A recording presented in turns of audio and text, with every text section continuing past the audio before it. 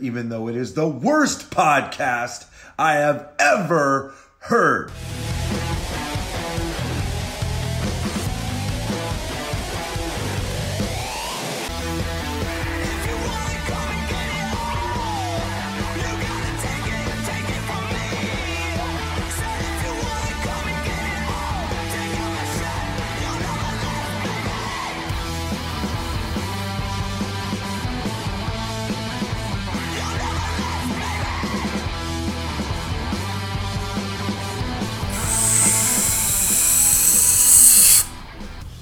Welcome back, my friends. We are the Smarky Geeks. I am Frankie, the iconic King de Jesus. And I am the Big Oos, John Turiano. And you're listening to episode 33. Contact information, as always, you can reach the show at blah.thesmarkygeeks.com. Call hotline number at 347-SMARKY6 or 347-762-7596. Subscribe to us on whatever podcast catcher you have. And just type in the Smarky Geeks and we'll be the first ones that pop up. Subscribe to us on our Twitters at Smarky Geeks, at Frankie de Jesus, at the John Turiano. So subscribe to us on our Facebook group and have fun conversations there. It's my favorite place to be online. Subscribe to us on Instagram at the Smarky Geeks, and on with the show. Now, before we get started, you would think maybe we shouldn't put a show out today or whatever, Monday, because with the world as it is, like why should any podcast be coming out? Yeah, or right. why sit here and talk about something as trivial as wrestling and stuff like that. And I want to do it primarily to one state where we stand on the issue and have that out there. Not as a distraction. If anyone listens to this, it's not a distraction. Because I don't think we should be distracted by what's going on out there. You know, well, maybe let it be a reprieve, right?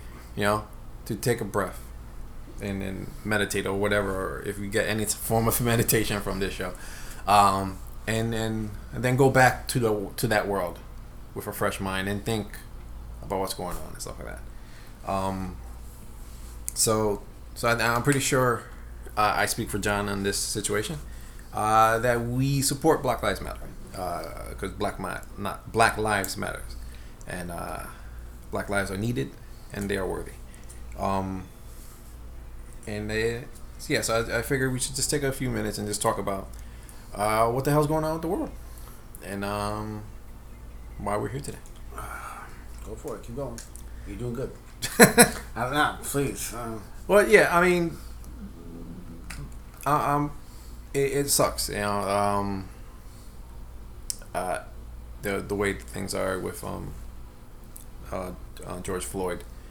What happened with him and Breonna Taylor and the countless others throughout centuries. This is not a new thing. Here's what happens. Something happens, people protest it, and they move on to the next thing. Mm-hmm. It happens all the time. Then you move on to the next disaster. You know, a few months ago, everybody was talking about coronavirus.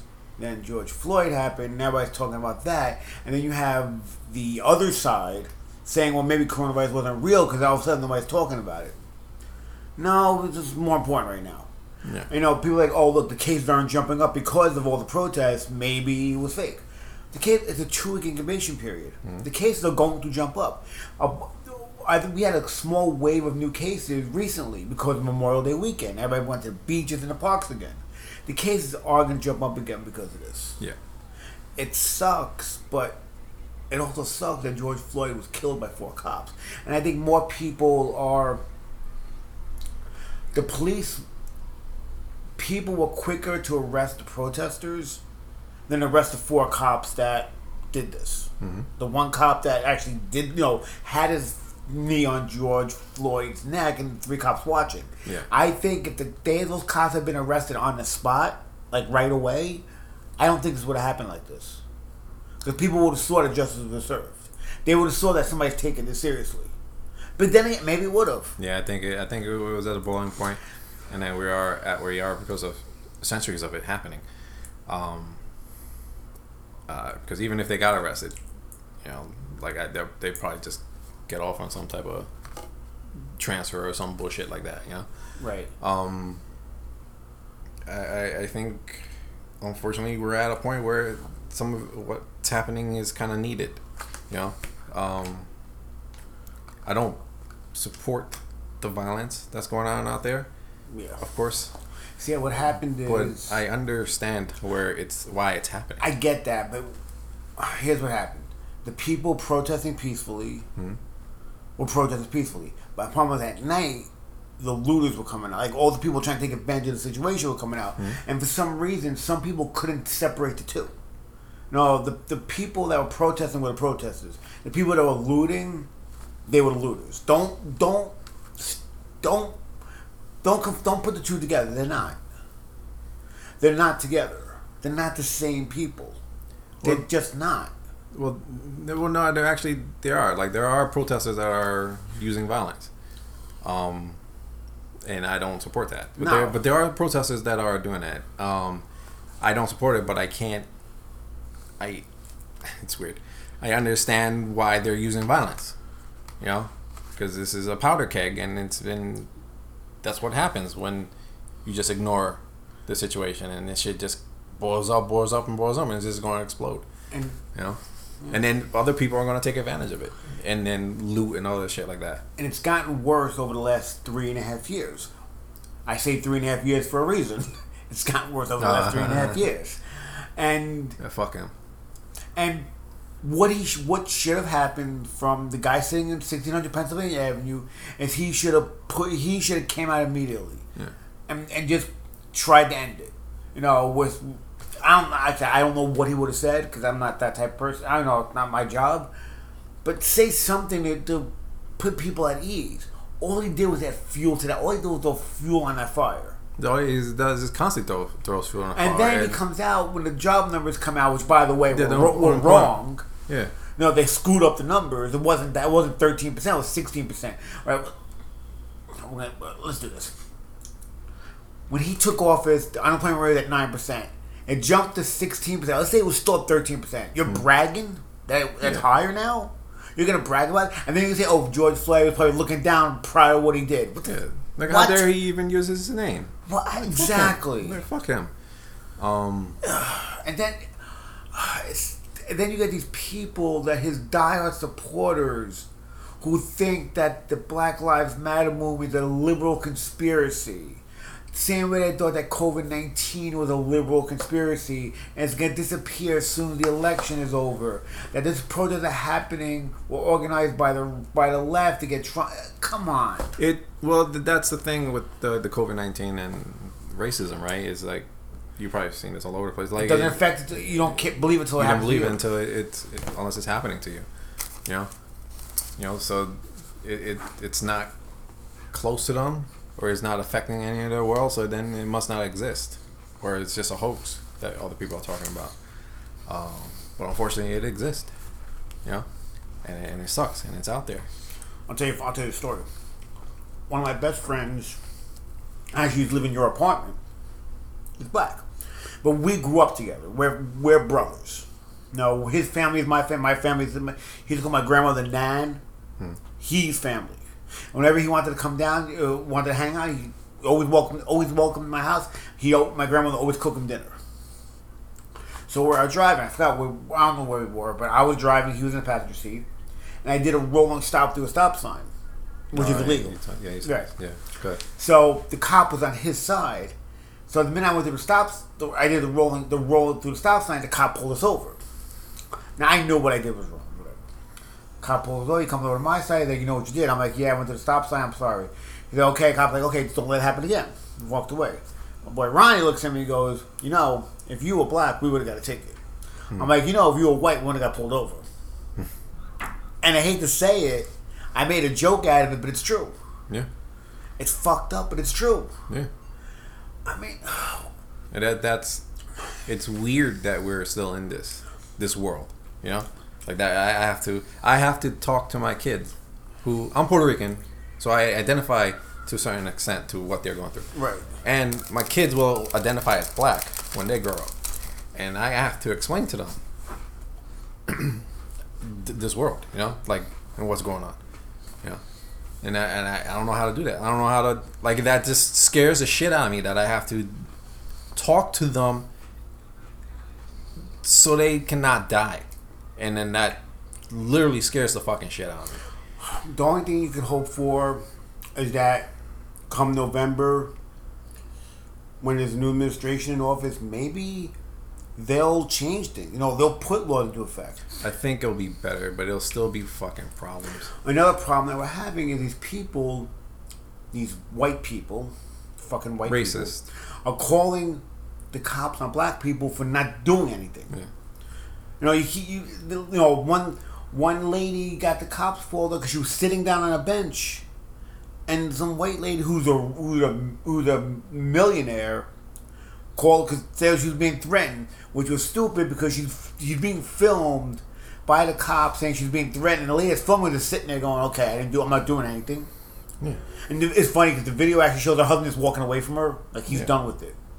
Governor Cuomo came out today. He wants to sign a law that makes that a crime to call the cops for no reason. Yeah, it should be a law. It should have been a law a long time ago. Like, that's also mirrors the situation with that former Marvel Right, editor right.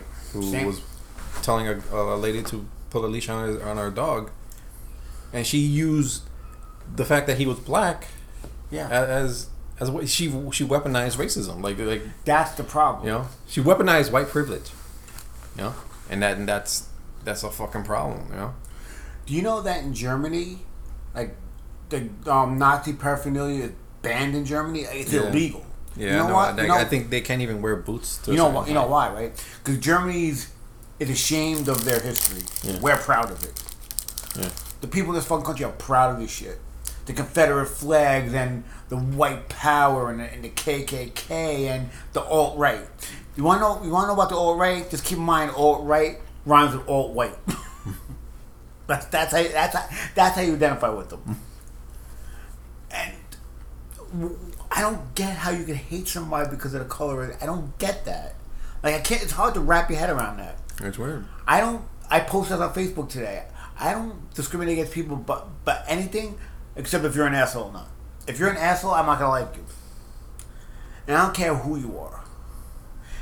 I've lost friends because of shit like this, and I don't give a shit. I don't base my friends on what we get along. I base my friends on their fucking morals. Yeah. This is bullshit. Yeah, it's just out and out bullshit. And yeah, I mean, so I think we should move on. But that's where we stand. We believe in Black Lives Matters. Until Black Lives Matter, that's when all lives will matter. See, another thing with the Black Lives Matter, people go, "Oh, the racists in this country, well, all lives matter." We never said all lives didn't matter. We know that. Yeah. But if you say all lives, that includes Black lives. You're saying all lives to say all lives matter, so Black lives shouldn't matter because all lives matter. No. All lives won't matter till Black lives matter. They all have to matter. Yeah. All of them. And right now, Black lives matter. That's the problem at the moment. Yeah, because they need an issue. It's like, and I'm not religious, but and I either read this somewhere or someone talked about it online. Like, if you read the Bible, you know, there's the sheep and the one that left. Right. You know, and then if that sheep, Jesus left the 99 to get that one. You know, right? Because that one mattered. That one is in trouble. Right. You know. The other sheep still mattered, but he had to go get that one. Or another religious reference, like if Jesus was on the mound, when he was on that mound doing his sermon, and he said, "Blessed are the poor," it's like if one of these alt-right fuckers or whoever would be like, "No, all of us are blessed." You know, would they do that to Jesus? Probably. You know. But you know, I'm not religious at all. But I just thought that was a good example of it. You know, for them to, if you want to think on it in that case, you know, just think like, you know, the those sheep matter. It's just this one that's in trouble now matters more. You know. Listen to the Ice-T song "No Lives Matter." That will describe everything that's going on right now. In a 3-4 minute song. That will tell you everything that's going on right now. In that one fucking song. So do what you can to protest. If you can go out and protest. If you can, and if not, if you want to protest silently, do so as well. If you want to give money to, I'll find links and put money towards black businesses or bail out people who are trying to bail out the protesters and stuff like that. And that's another thing that pisses me off. They're protesting police brutality, and then they're fighting them with police brutality. Right. Anyway, but go out there. It's like a vicious circle. It's never gonna fucking end. Yeah. So anyway, go out there and protest the way you can. If you can do it silently at home, and just put out there that you support this, and just show that you're an ally or you're part of it. Do so. If you can promote, support black businesses, do so. Yeah, and like I said, I'll put links on the website and when I post this episode of places where you can do that in your own discretion. But yeah, it kind of sucks, and I just want to get that out there. And if anyone listening has a problem with what we're saying, I just want to be perfectly clear. Go fuck yourself. There you go. I was curious what your next word was going to be. Yeah. And you know what? And if what we say causes you not to listen to the show, good. Go fuck yourself. We don't care. We don't want you then. Mm-hmm. Jesus. Oh my god. So let's continue. Tell them what we're watching. All right, we're watching Back to Wrestling, but we're gonna transition back to the other thing in a second. We're watching the best of NXT takeovers, the best matches from Takeover. Because tonight, while we're recording this, is NXT Takeover in your house, which I think I mentioned it last week. I finally figured out why they call it in your house, because you're home watching it because you can't be there. Yeah. I'm a little slow on the uptake sometimes. I mean, Triple H literally said that. I didn't watch it because I know you didn't watch the announcement. The gimmick, yeah. So right now we're watching the Fatal 4-Way from the first or second Takeover. It's Sami Zayn, Neville, Tyson Kidd, and Tyler Breeze. And this match is pissing both of us off for the same fucking reason. Mm-hmm. The talent in this ring. Yeah. First of all, you made a good point. You forgot that Tyson Kidd was in NXT. Yeah. But we see they ruined Sami Zayn. We see how good Sami Zayn is. We see it again when he fought Shinsuke Nakamura at one of the other takeovers. We forgot how great Neville was. And I said when I saw Tyler Breeze in NXT years ago, he's going to be a superstar. He's got talent. And he does. He just didn't get used right. Yeah. He's one of those guys that I wanted to get released. That I wanted him to go somewhere else. Yeah. I really, really did. I mean, of these four, Neville was the one that was able to escape, right? Like, right. Neville and Neville did the right. Neville like, I'm just gonna stay home. Yeah. We're not getting you go. You can't wrestle anymore. We're gonna pay you. But you gotta stay home. Okay. Yeah, he was one of not the first, but he was one of those first few that left early.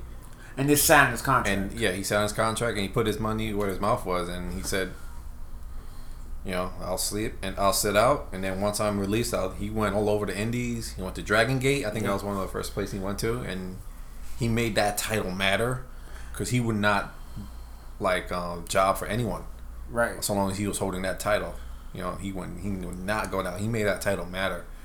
And the Dragon Gate thing kind of screwed up his AEW debut a little bit because remember he couldn't. They didn't want him fighting for a title because. Because he didn't. Well, he didn't want to. Well, he didn't want to lose because he was still the Dragon Gate champion, yeah. right? And he didn't want to get pinned as the Dragon Gate, even for the Dragon Gate title. Yeah. But yeah, so that's what we're watching. This match is phenomenal. It makes us long back to the old days of NXT. Yeah. That we're never gonna get back again. No. I really wish, I'm waiting for the crowds to come back all over because I want to start watching Impact again. Because I feel like Impact could be a great promotion. They have the talent. But they've been doing empty arena shows. Yeah. I watched a little bit of it. Like, I think I caught it on YouTube or maybe on the app or something. Mm-hmm. It's okay. I'm not a fan of the empty arena stuff. They don't do it like...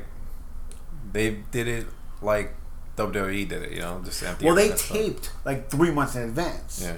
I posted on a group page today. They did an interview with Jordan Grace. Mm-hmm. And she said she hadn't wrestled. It was taped like 2 days ago or something. Taped like maybe a week ago. She said she hadn't wrestled since March. So which means she sat home for 3 months and didn't wrestle. They did 3 months of the tapings. Yeah. And their champion right now is Tessa Blanchard, and she's in Mexico. Yeah. Because she doesn't want to wrestle. Either she doesn't want to wrestle because she's afraid, which is fine, or she's stuck in Mexico. I don't know which one it is. She with her boyfriend Daga. I guess he wrestles for Ring of Honor. Yeah. So what I like what Impact did was they gave Moose the TNA World Championship to make like a transitional championship. Rather than just crown another Impact champion, they went a different route with that, which I thought was great. They thought outside the box a little bit. Yeah, and we need more. We need more. That's kind of cool to just let's bring back something instead of creating something. Right. You know, because it means more. Like it's not like an interim thing, like the interim NXT title. Right. It means it's its own title. You know, now, so they can do whatever they want with it. They can do whatever they want with it. Either keep it when everything gets back to normal, or go back to or have title for title and unification type of situation, or whatever situation. They can do whatever they want with it. But they thought outside the box, and that's one of the things that's kept Impact around. If you get the right management, they'll think outside the box. Sometimes. Like I was watching Impact 2, trying to catch up with some stuff. They literally do a Boneyard parody type of thing, where they had I forgot what they called it, but they have the Deaners there. Right. The Diener brothers, whatever. Cody Deaner is great. Yeah. He does like a charity. He does a lot of charity work. Yeah. So he's fun to follow. He does a lot of charity work. Yeah. So they did like a gimmick like that, to the point where one of the Deaners, I think it was Cody, was sitting on the side of a road, being a hillbilly, and these bikers just whiz by him, and he's sitting there like, calm down, guys.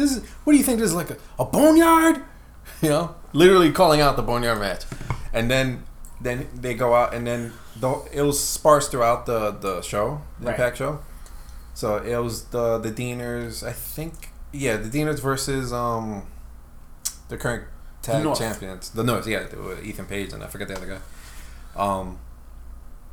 And it was just this whole thing where they were fighting all over the place. It was a cinema match. But what I like, the way you're describing, I kind of like though, because not just one match all at once. They spread out throughout the show. Yeah. Because I think our problem with like those cinematic matches is one match from start to finish. Eventually, it gets boring. But if you spread out throughout the show, it might be more tolerable. I just don't like the idea of cinematics. I can appreciate them. Like I appreciated this, and it wasn't great or anything like that. And I appreciate the Boneyard match. I appreciate the Stadium Stampede. Which I still haven't watched it, by the way. But it's just I don't want them. You know, I can appreciate them and find the humor in them and stuff like that.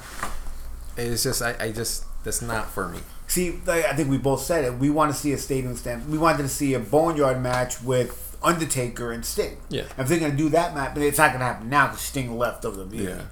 But if we were going to see it, that's how we wanted to see it. Yeah. And I think that's the I guess the silver lining with cinema matches, that it opens up the door to older wrestlers and different types of things you can actually do with them, you know, and make it interesting. Yeah.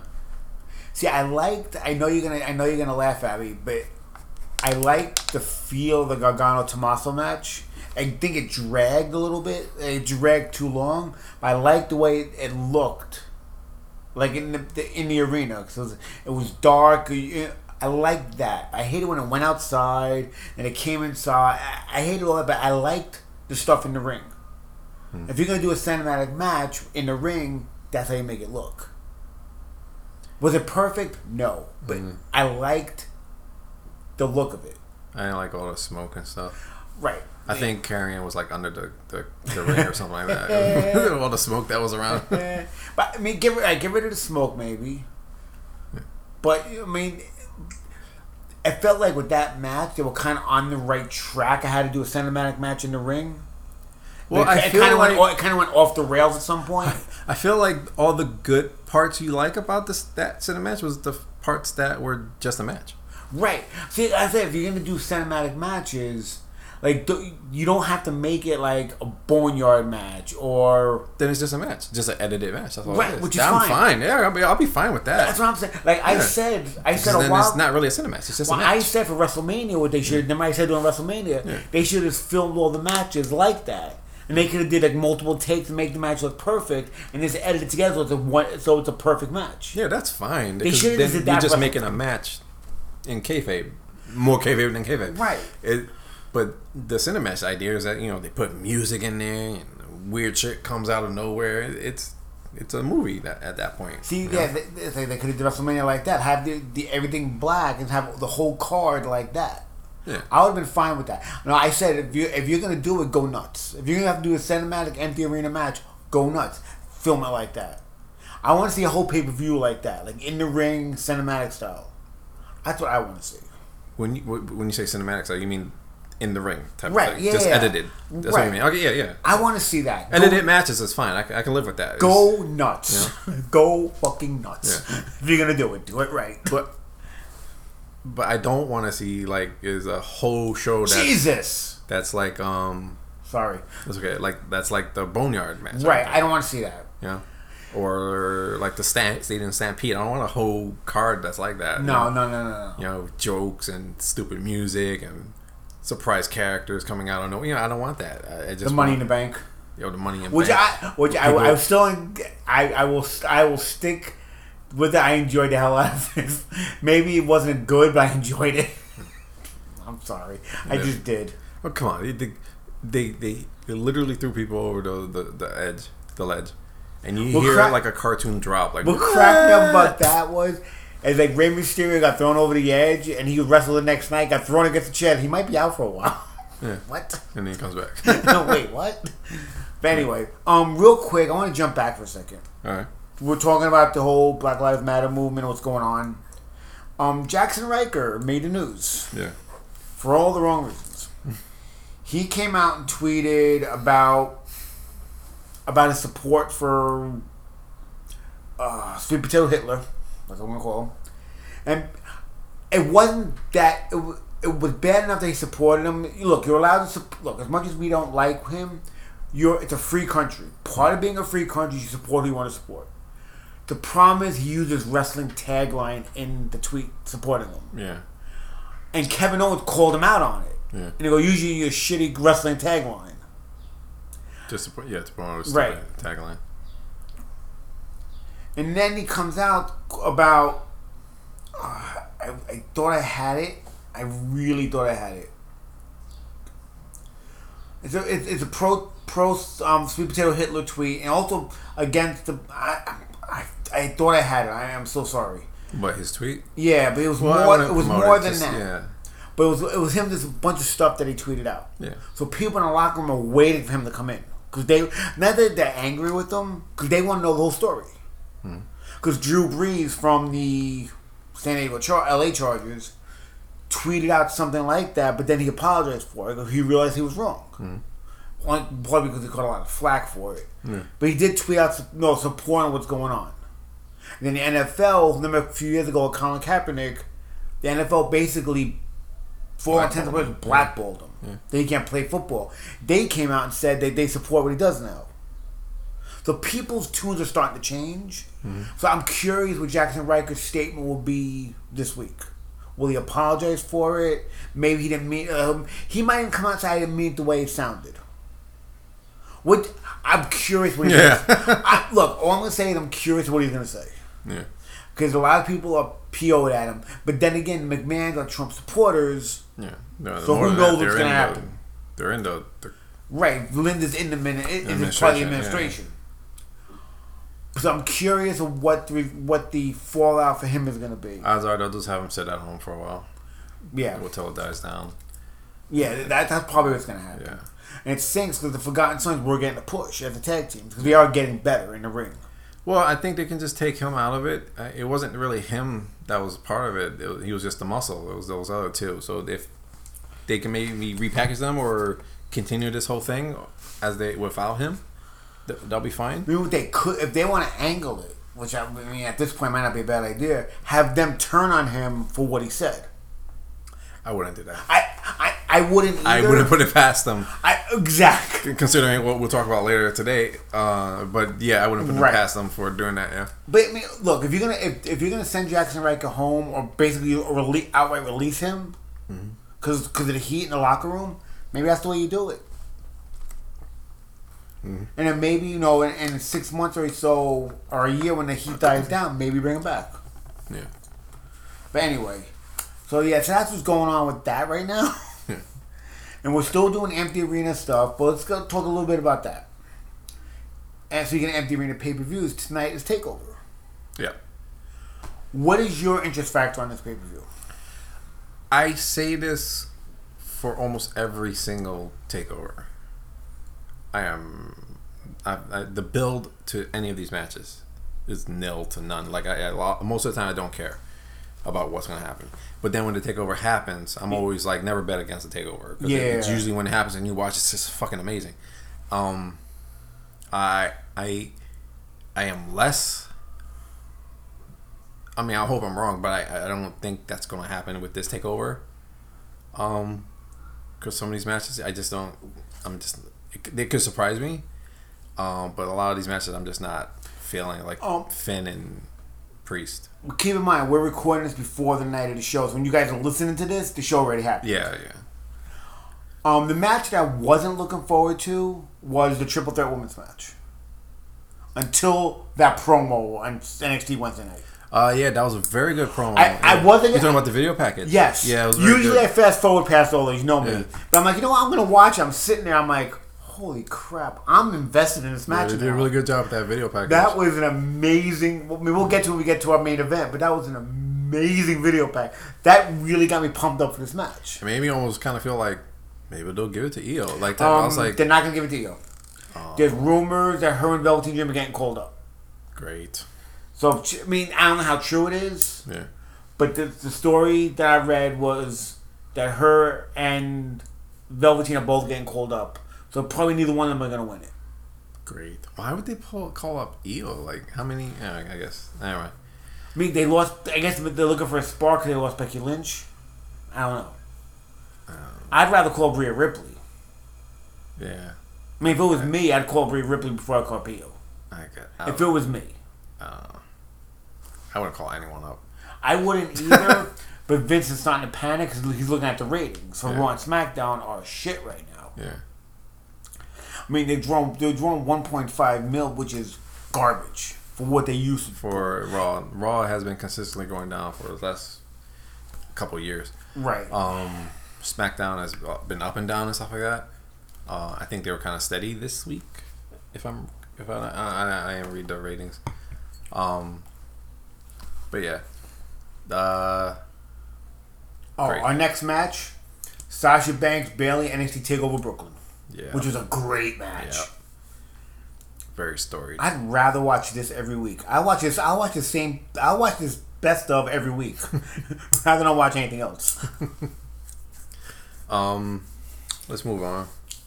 No. Oh, you got something else? Yeah, I'm sorry. quick. Yeah, so continue about TakeOver. I'm sorry. So,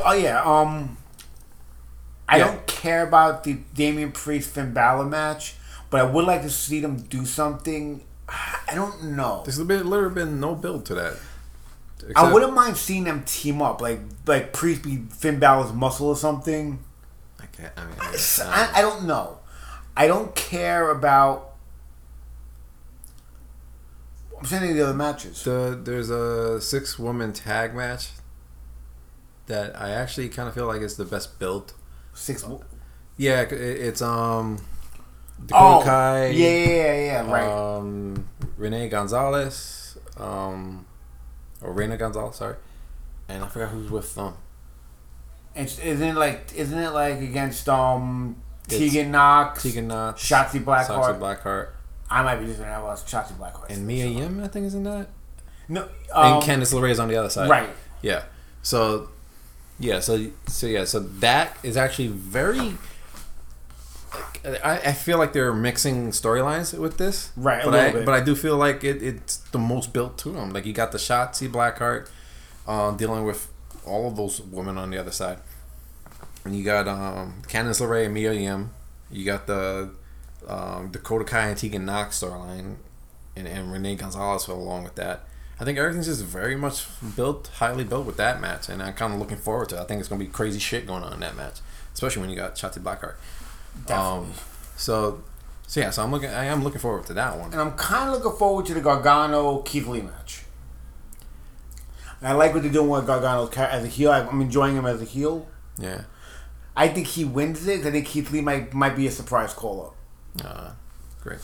I don't know. I haven't heard anything about it. I'm just guessing. But that should be a great match, though. I'm hoping for a great match. That should be a surprise sleeper. No, maybe not even. Like it should. You hear those two names, it should be an amazing match. And I was looking forward to Velveteen Dream with Adam Cole until I heard it was a backyard brawl match. Oh yeah. I'm like, fuck. You know, like Adam Cole's gonna get knocked out, and then they're gonna go into the Velveteen Dream. Right. And then it's gonna be a dream. And you know, Yui's gonna get involved in that. Oh yeah. You know. So I was looking forward to that. It's the world title, so that's gonna be the main event. Yeah. Oh, it was taped already. Yeah. So the rest of the card is gonna be live. Yeah. But that's gonna be obviously they always tape the cinematic matches. Yeah, and you can't put that anywhere else on the card other than the main event. Right. You can't, because how do you come back to a normal Right. wrestling show after that? Unless they do what Impact did and spurts it out throughout the card. Yeah. Which wouldn't be a bad idea, actually. Yeah. So you don't have to deal with it all at one shot. Yeah. Unfortunately I don't care. Yeah, I didn't care for that match. I kind of feel like of all the wrestlers on NXT, Velveteen Dream is probably the one that was hurt the most with these empty arenas, because his character is such a reactionary thing for the audience. Like he plays off the audience. He does, like he performs for the audience, you know, as he gets in the ring and stuff like that. So I think he's kind of the one that kind of got hurt the most with this whole of NXT. Right. You know, the most who got to hurt the most with this whole empty arena stuff. And it didn't help that they treated the empty arena matches, cards and shows like they were actual cards. Like they talked to it. They didn't change anything. That didn't help at all either. Yeah, that was a problem. A big problem. Like they were just. It was almost as if they're just actors acting. Right. And that kind of just takes you out of the show. We know they're just actors acting, but it takes you out of it when you see them talking to a crowd that isn't there. You know. Speaking about NXT crowds, you want to talk about the issues they're having? Yeah. So if you're watching NXT and Raw and SmackDown for that matter, you see that they have a crowds again. It's the talent, it's performance and the talent, mm-hmm. which is the one thing they're doing. We talk about they're doing it behind the plexiglass. Yeah. Which you're not a fan of. I don't care. Yeah. It's something. They're trying. Here's the problem. The talent that's doing it is being forced to stand up the entire time. Except that between matches, they're allowed to sit. And if they're caught sitting during the matches, they're berated over the PA system. Yeah. They have to bring their own food. They're not allowed. They have to eat in tents by themselves, and they can't go to catering. Just as they're starting to get it right, they do shit like this. Yeah. I mean, a lot of wrestlers just be glad that still have jobs, I guess. But yeah, I guess, yeah. But no. And I mean, now Florida might be opening stuff up to people again, with limitations, of course. Yeah. So if they do that, that might solve all these problems. Yeah, a lot of them. I mean, it's yeah. So like you said, Florida's opening it back up. They're going to one of their next phases. So they're supposed to be having like limited capacity and stuff like that. I'm curious how they would do that though. Like, what is it? Every third seat can only have somebody, or you're allowed to stay together if you came in together. Probably that type of situation. Which wouldn't be bad. Like, if you're going with, like, 4 friends, you all 4 sit together and you have a whole row to yourselves. Yeah. I presume testing or some sort of temperature taking. I mean, they do that at my job. We do a temperature check every morning. Yeah, so I mean, a temperature check is not a clear-cut case that you don't have it. Because you could be asymptomatic. Yeah. But it's something. Yeah. So they might do something like that. God damn. Test them out, sit them 6 feet apart. However they'll work it out. But yeah, they might bring back those crowds, and that will hopefully help a lot of this situation. Especially for talent like Velveteen Dream and stuff like that. AEW might be in a better position also, because I think if it's an outside arena, you have like probably a bigger capacity because it's outside. See, you're right. Because NXT, unfortunately, with NXT tapes, it's at a small arena. To a Full Sail or the PC, right? So you can't put that many people in there. Can't put that many people, but since Daily is an open arena, they might be allowed to have more people than the small, the NXT and stuff like that. So that might, so AEW is going to change, and they're in Florida too, right? So whatever rules they're going to have to follow, they can't follow the same ones. So that's going to change for them. So that's cool. I think that's cool for both. I think seeing crowds and regular people in there again is going to be cool. Yeah. I wonder if they'll mix it still. Like maybe some of the wrestlers will be out there still, just to transition it back into regular. Maybe. See, I don't know. Do you want the problem is, do you make one side talent, one side fans? Do you intermingle them? Because that could be dangerous too. Because some fans are just idiots. You'll have the front crowd, and then the fans will be within the outside. That way they're not too close or anything like that. That was my problem. See, again, AEW is in a better position to let fans in if they keep doing it where they're doing it now, you can bring people all the way up as far up as the rafters, and it'll seem like a loud crowd. Yeah. Again, Performance Center or Full Sail, you have limited space. Yeah. And you gotta assume, like, thinking about it now, like, we were wondering why is Tony Khan going back to the dailies and stuff like that. You gotta figure he probably saw this coming down. Maybe he has an open arena. Once the phases start happening, whatever phase he's in starts loosening up, they'll be able to have more crowds, and they can do a crowded arena. Maybe, and part of it I think was because they were filming it in Georgia, where QT Marshall's gym is. I think Georgia started locking down a little bit. That's true, yeah. So I think they got a little uptick. Yeah. So they had to start shutting shit down again. That might be another reason they moved. Yeah. I'll be honest with you, I like the AEW show, the QT Marshall's gym, better. I kind of did. Because you're the same amount of wrestlers in the crowd, because it's such a small place, the sound just worked better. It didn't bother me there any less or anymore. Well, I'm just saying, I mean, look, what they do, the way they're doing it now at the Palace is great. I'm enjoying it. But if I had to pick between there and QT Marshall's gym, I prefer QT Marshall's gym. To me, I just liked it better. Yeah. So that goes Florida crowds. New Japan is also entering their next phase, where they're gonna start doing. Well, New Japan has lifted their emergency status, so they're not in the emergency anymore because they have very low numbers of the pandemic over there. Yeah, because their leadership, took it seriously from day fucking one. Yeah. All these countries that are having a decline in COVID cases are because their country took it fucking seriously from day one. Yeah. They didn't treat it as a joke. They didn't treat it like it's going to go away. It's nothing. No, they treated it fucking seriously. Yeah. They did the right fucking thing. We're the only asshole country that didn't. But I'm sorry, I digress. No, it's okay. This is a very angry show. God damn. It really is. So yeah, New Japan's opening back. Well, they're gonna start plans to opening back up. Doing empty arena shows at first was the plan that Harold May laid out. Harold May is the president of New Japan, saying that once the emergency status is lifted, they'll start doing empty arena shows, and then after that they'll phase in the crowds, supposedly testing everyone, and I guess seating them with social distancing in mind. So that's great because I can't wait for New Japan to come back.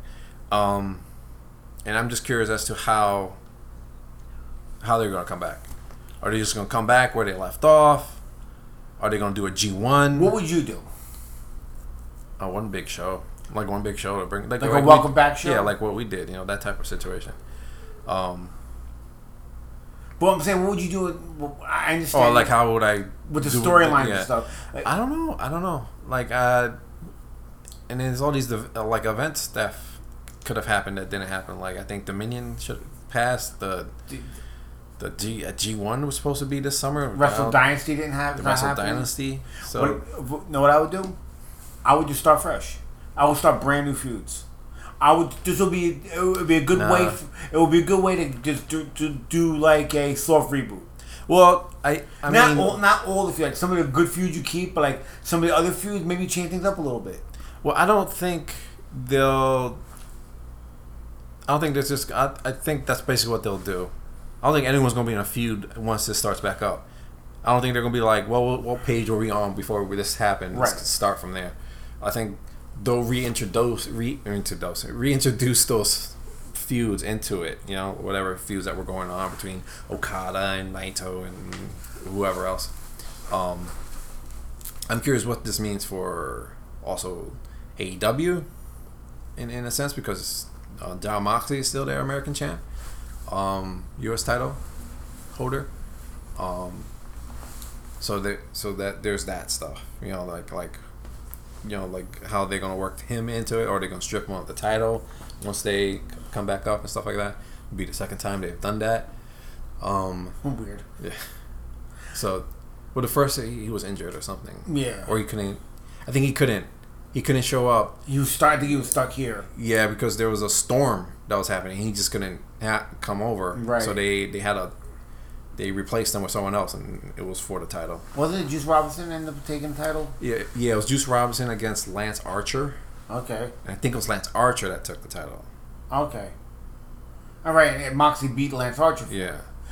Real quick side note: is it me or was Sasha hotter in NXT? Or was it just me? No, you right. She looks better in NXT. Yeah. Maybe it's the outfit. Maybe she looks happy. Yeah, she's probably just happier. Probably just happy. Probably just enjoying herself more. He also, this was like a time in her career, like she knew she was doing something that mattered, you know? Right. Like, I mean, I'm sure she's proud of where she's at now and stuff like that, but like, do her matches matter? Right. You know what I'm saying? Like here, she knows this match matters. This match means something, you know? And then, I mean, I remember this takeover. They stole it. They stole the weekend. yeah, I remember this match had me on my feet. Yeah. I remember like fucking, like I was like, holy shit, like especially that Hurricane Rana spot into the belly to belly, whatever the fuck you call it. And I like that, you know, and you could tell that they have such good chemistry together. That's what made this match special. Yeah, because this was a storied match too. Yeah. So long, you know. And she wore the dusty colors and stuff like that, and polka dots. Yeah. We got off track a little bit. Yeah. But I'm watching. I'm like, what happened to her? I mean, Bailey too, for that matter. I don't give a shit about Bailey anymore. Look, I like her heel persona. I like that they healed her out. They actually went for it. Oh, Bailey. Yeah. But my problem is that she's, and that's a problem WWE has with faces is, Jesus, they have so many home run faces there in their company, and they just can't take advantage of it. Yeah. Like Bailey, you know, Roman, you know, Daniel Bryan, you know, Asuka, Io Shirai, Kairi Sane. They just can't keep them faces when they should be like successful faces, you know. Sami Zayn, for fuck's sakes. But yeah, because Bailey should have been one of the people that stayed a face her whole career, but she was getting booed. Yeah. So that's funny. She's getting booed. Like, oh, we'll heal her out. Roman's getting booed. Now we're gonna leave him this way. It's fine. We're gonna force you to cheer for him. Yeah. If anybody should have been healed out, it should have been Roman Reigns. At least once. Yeah. Speaking about talent, are you done with New Japan? Yeah. All right. Speaking about talent that from WWE, Impact may have some interesting hires. They went all in. God damn. They did a video package last week. Like, it was like 30 seconds or something. But showing all the talent that got fired from WWE recently. Yeah. Gallows, Anderson. Yeah, the video was someone sitting on a chair. They did it like that SmackDown hacker style. Yeah. And then he turns on the video and it shows the Hungarian flag, you know, to represent what's his face? Rusev, or whatever he's calling himself now. And then they show other talents, like you said. I think they showed the Gallows and Anderson, EC3. They showed Brian Myers, which is Zack Ryder. No, the other one. Oh, The fuck? I always forget. Kurt Hawkins. God damn. They showed him every time. I think they did something with Zack Ryder as well. I can't recall. But yeah, they showed a lot of fucking talent in this one video. I wouldn't mind seeing like Anderson Gallows there, like a short stint there, before they go back to New Japan. I wouldn't mind that. Well, I mean, that's probably what the deal is. I don't think these are signed people. People are just gonna maybe have a few matches there. Yeah, I think it could be just like the Cody situation. Right. You know, I mean, maybe Cody was signed with them at one point, but I don't think he worked. They worked everywhere. It was just a stop for them. You know, even while Cody was in Impact, he was doing Evolve and other promotions and stuff like that. You know, so that might be the same situation for them. You know, and then Impact is just gonna take advantage of that while they have the opportunity to do so. No, it'd be cool if they did an angle with let's say Impact decided to work with New Japan again. Mm-hmm. Did an Impact with Bullet Club invading Impact, and Gallows Anderson were like the front guys for Bullet Club. All right, that would be cool. Yeah. Because I would love to see these promotions start working together again. Yeah. I mean, I don't know if AEW would ever work with New Japan. I mean, they have that kind of they have that small they have only with certain talent that allowed to work both. But I would like to say Impact. You know what? We're gonna work with New Japan, or let's do something. And go to other small promotions, maybe MLW. You know, let's all work together. Let's have fun with it. I mean, it would be hard. Like, it would be very hard because New Japan is successful, right? Right. AEW is successful, so you gotta figure out who needs who more, right? You know, and then you can do something maybe with Impact, but that's gonna benefit Impact more, right? But also New Japan. Is New Japan still doing the LA Dojo thing, or is that? We don't know because of the whole situation. situation. That would be a good way for New Japan to get their foot in the door here. Yeah. To have a U.S. promotion. Yeah. Work Impact will be their U.S. promotion. Yeah. That would be fine. That might be the way in. Yeah. What was I even talking about? The Impact hires. Yeah. Oh yeah. So that. Who do you think all of them, like all of the ones that they hinted there, are going to be there? I want to say yes, because why would you show them if you're not bringing them in at least for like a one-off show? You know what I'm saying? Yeah. No, why would you do that? Yeah. Just to get people to get your pay-per-views so nobody shows up and you get fans more pissed at you? Right. I think they'll all be there. Maybe not signed. Now maybe a few of them will sign, but I think Gallows and Anderson will probably be like, we'll show up, we'll do a few shows for you because they can't get back to Japan anyway. Even if they're going to go to New Japan, they can't go there right now. They can't fly there. Right. So maybe we'll sign with you for a while and we'll see what happens in 6 months. Maybe we'll work here and work New Japan. I think you'll see a lot of wrestlers now because of what's going on. A lot of promotions that had to stop doing shows. A lot of people losing their jobs. You'll see a lot of wrestlers. I think a lot of promotions working together a little bit, like sharing. Maybe not sharing talent, but giving their talent more opportunities. Because now you don't know what's going to happen anymore. Yeah. So I think they'll get the opportunity to work multiple promotions more. Well, I think with those smaller ones, yeah. Right. I don't think AEW, unless AEW might do like they did with Jeff Cobb, and then might bring in somebody for a couple of appearances. Well, yeah, and supposedly that's the type of deal that they have with FTR. FTR is a handshake deal. So I wouldn't mind seeing Gallows and Anderson make an appearance for AEW. Well, odds are that's what's going to happen. Like that AEW, it's not against making those handshake deals and stuff like that. So I think that was going to happen regardless. And if Gallows and Anderson are stuck here, and let's say they want to go to New Japan to wrestle, but they're stuck here till they can get over there, they might say, you know what, we'll go to AEW. We'll make a couple appearances in Impact. Maybe we'll make an appearance in MLW. Yeah. Maybe we'll make an appearance here. Maybe we'll make an appearance there. You know what? We're going to have fun with it. Yeah, but I don't think... I don't think... this is my favorite part. I don't think it's going to be like a big... like outing. Like, I don't think... If, like, let's say Gallows and Anderson decided to show up at AEW, I think it would just be 1 or 2 appearances. Yeah, that's what I mean. Yeah. I don't think it'll be like, let's focus on them or something. No, that's what I mean. I mean, we'll make an appearance here, we'll make an appearance there, we'll just, maybe we'll see Gallows and Anderson versus the Bucks. Yeah. We'll see stuff like that now. We can't go anywhere else. Might as well just toy these other promotions. Do what Cody did. Yeah. But I don't think Impact signed all those people. I don't think they signed all of them. Yeah. I could see a couple of them signing. The primary reason, if they did, it would suck for the talent that's there. Why? Because if they're gonna have former WWE superstars, wherever they were on the card, they're gonna focus on all of them. Like AEW is doing now. No. Yeah. No. Yeah. No. You're talking about John Moxley and stuff like that. I'm talking about Moxley. They're gonna be focusing on FTR. They brought in Brian Cage. Brian Cage gets a title shot right away. Brody Lee got a title shot right away. Brian Cage wasn't WWE. I'm talking about they brought another outside talent. Well, everyone that gets hired is outside talent, but I'm saying these guys. It's like it almost seems like they're trying to do an invasion angle here. So they're going to get the full focus on these people rather than the talent that's there. AEW's new. Anyone they hire is part of their roster. So Impact is not new. They got talent that they were focusing on before all this shit. But so if they bring a tag team, eventually, sooner rather than later, that tag team is going to be a championship tag. Rusev is going to be one of their heavyweight champions. Shit like that. Now, do you see EC3 is going to be one of their heavyweight champions. Do you see FTR getting an immediate title shot?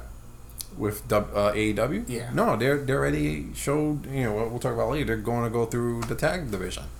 They're going to go through first, what's their name? The Butcher and the Blade. They're going to go through the private part. They're going to go through all those other tag teams and build them up to get to the Bucks and stuff like that. Okay. But that's not going to be the case for Impact. They're going to whoever tag team is going to come from WWE to here. They're going to shoot them to the stars and say, "Hey, you're the championship. You're the champions now." That's just how they do it because if they have that talent, they're going to try to take advantage of that. If it bleeds, it leads type of situation. And Moxley was a superstar coming in. You treat him like one, and he didn't become a championship right away. He was with that company from start. Okay. From start. Okay. Don't try to disperse my AEW. Mm-hmm. Mm-hmm. Let's go back to WWE. WWE now offers a free network. Yeah. You still have to sign up. Now, I don't know if you have to still put your credit card in. No, for the free, you don't have to put your credit card. You have to create an account. But you don't have to put your credit card in. That's where I was going. You have to make sure you cancel it, or they'll charge you eventually. I didn't know what was going on. No, it's kind of like the YouTube model. Right. you sign up with your Gmail account and stuff like that, and it's free with commercials and stuff like that. I don't think they're putting commercials on their free situation, at least not yet. But it's the same situation. But they are not offering a free month anymore. Now, when you first signed up with WWE, you get a free month. Yeah, they're not doing that anymore. Yeah, that makes sense. Yeah. That was a bad business thing anyway. The whole situation is a bad business thing. People do use fake email accounts and keep signing up for 3 months to get. The people were doing that before, yeah. Yeah. And probably still were. And it just didn't show in their numbers. It wasn't like every month they were like, well, look, because we offered this free situation, we got big numbers. They only had like 200 million. Not 200. Wow, that's a bigger number. They only had like 2 million subscribers. For how long has it been going? 5-7 years? Long time. About 7 years. Yeah. 7 years. So they expected that number years ago. Yeah. They wanted at least 5 million or more at this point. Also, because the product is so bad that people are turned off by it. Yeah. It is what it is. Now, there was rumor that they're going to tear out the network to put more indie stuff on there. We've been hearing about that for a while. Yeah. I wonder if they're still going to do that. Hopefully, because then it kind of gives more credence for me anyway, or other buyers to be like, yeah, it is worth it. To me, it's still worth it for their backlog, their catalog. Right. To me, I love watching a lot of that. Yeah, we're watching it right now. Yeah. There's still enough on it that even if you don't like the current product, there's still enough on it for you to watch and enjoy. Yeah, definitely. So for me, I enjoy that stuff. But the reason why they're offering this free thing is because they're trying to get that subscription up. you know, and then entice you with other shit once the subscriptions go up. This was a great moment too. Yeah. When the match is over, Bayley won the title, and all the 4 horsemen are in the ring. Like Charlotte and Becky came in the ring first and congratulated Bayley. And then when Sasha walked in, Bayley looked at her like, "Uh-oh," like she didn't know what to expect. And Sasha went up and hugged her. And it was a great moment. Yeah. I miss this NXT. You're gonna do it. What was I talking about? Impact. About like talent signing. Oh no, what's free network? The free network. So yeah, I think it's just to get They should have subscription did numbers something up. like that too. The 4 They never did. They never teased it. They never pulled the fucking trigger. Yeah. And I want to see the 4 Horsemen versus the other 4 Horsemen, the UFC 4 Horsemen. That never happened. It seemed like they were working towards it because they're all in WWE now, right? But and then it never happened. Now if it does happen, it's not gonna happen until next year. Yeah. Till Becky comes back. Becky comes back. But anyway, free network. I think it's just to get subscriptions up. Yeah, I think it is too. You know, and then they'll start offering shit to try to entice those people to join the paid tiers and stuff like that. Yeah. You know? But I think it's just to get that number up so they can have more eyes on the product and just say, hey, look, we have we have 7 million people subscribed to the network. We're successful. And then of course that's ad revenue too, especially if there's going to be ads throughout it and stuff like that. So that's revenue they get from that. So because they're not doing pay-per-views yet anyway. So they've lost a lot of money on that. Not that they've lost any money because they're on track to be doing their best numbers in years. But yeah, so that's the free network in a nutshell. Yeah. Moving on.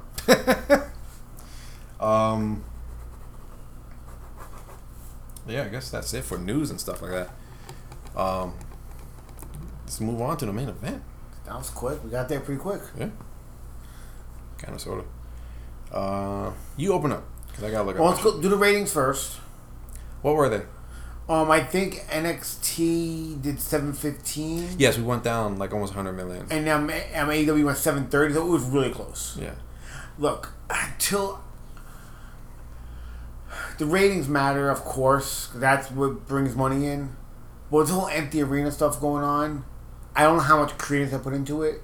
I think it's turning a lot of people off to wrestling, to watching it on TV as a whole. Well, yes and no. I mean, with the numbers, you can still see that there's still a loyalty to NXT. Right. Because their numbers hardly change. You know what I'm saying? With AEW, there's always, when something is happening in the world, AEW fans are willing to just change the channel to CNN or whatever and put on what's happening. You know? I am curious what the ratings would be if they were on different nights. I think I've said this before. I'm curious if either AEW or NXT was on a different night, what would the ratings be for each show? If there was nothing else, like no competition that week. I think both shows would be doing a lot better. Obviously, I think. But would AEW hit that million mark? Because everybody's talking. I hate like these people on social media. Oh, AEW's kicking WWE's ass. You're beating WWE's third brand, which is still considered quote unquote developmental. You know, until you hit that 1 million, and they're still not hitting 1 million. Well, I think even at their prime, they barely hit 1 million, maybe once, twice. Yeah, and when they've come close to it more than NXT. Right, but because NXT's got that unfortunate thing of being considered developmental. Yeah, because it is. I mean, it is. Like, if anyone becomes a big star in that company, they go up to the main brand. And I actually consider that a downgrade for them. But I mean, it is, but that's the situation, you know. But yeah, but if NXT wasn't there, they'll definitely be hitting those million marks. You know. Yeah. Especially when you see there's a drastic number, because NXT, I don't know if they're still doing it, but NXT was doing those overruns. You know, those 10-minute overruns and stuff like that. I don't really pay attention. I just DVR watching the beginning. So but I'm saying, if you look at they call it the quarter hours, during that quarter hour, NXT gets a huge boost of viewers. You know? So So a lot of those viewers go to NXT because they know NXT is still happening, so they watch those last 10 minutes and shit like that. You know? I think if NXT wasn't there, they'd be definitely hitting those 1 million marks. You know? And it'd probably be an easier road for them to hit. Because NXT is not a bad show. No. It's just not, it's not a great show as it should be, as it was. Where were we? The ratings. Yeah, I mean, like I was saying, it just shows like when something's happening in the world, the AEW viewers will turn off AEW and watch the news. And then the NXT viewers are loyal. They still watch NXT. NXT numbers are hardly ever affected by what's happening in the world. It stays steady usually, you know? But yeah, that's the main takeaway from the ratings, is that AEW gets, I mean, it's a pattern, you know? Something's happening in the world. The world's blowing up right now, so AEW viewers are like, yeah, let me watch what's happening on the news. NXT viewers are like, it's Wednesday. This is my wrestling night. I'm gonna watch wrestling.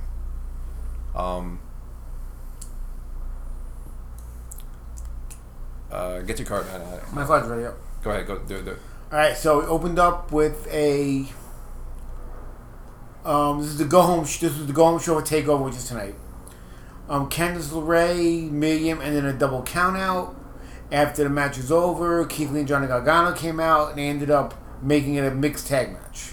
What I liked about this was that Keith Lee and Gargano came out in street clothes. Oh yeah. So it kind of came out of nowhere. It became a mixed tag. Usually, WWE, what they do is, when a wrestler's going to be involved in a match, like in a match, he comes out in his wrestling attire. Like, why is he in his wrestling attire? He's not there to wrestle. Yeah. But I like that they both came out in street clothes. Yeah. So that was kind of cool. The match itself was alright. The mixed tag was alright.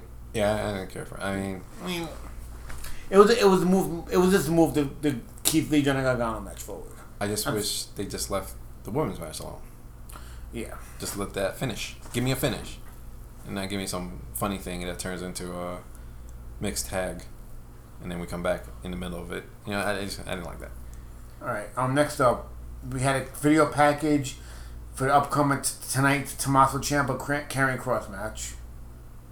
It was alright. I mean, it was good. It was a promo. So.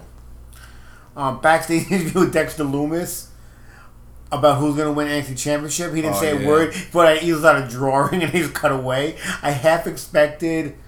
I forgot who the interviewer was. It's a new girl. Right. I half expected to pull an office and look at the camera. Like, what's going on?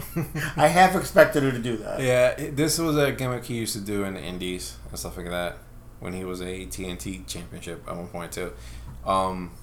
It was a gimmick. He would come out with an easel, put the easel in the middle of the ring. I didn't know that. Yeah, he'll put the easel in the middle of the ring and he'll paint some stuff. Because he was like that, I don't know, like the American Psycho type of character and stuff like that, you know? And then I guess they're trying to bring that into this, which I thought was kind of dumb when you actually saw the piece he did. It was like a caricature type of thing. I didn't see it. So. And then you had the announcers like acting like it's, oh my god, it's a great piece of art, oh my god. But it was just caricatures type stuff. It was like the stuff you pay like $10 in the street so someone can draw you with a big head type of thing. I was like, what? But it was fine. I wasn't insulted by it or anything like that. I did interview early in the day. Interview with Drake Maverick, but he had no pressure for tonight's match. All right, whatever. It is what it is. We'll get into that.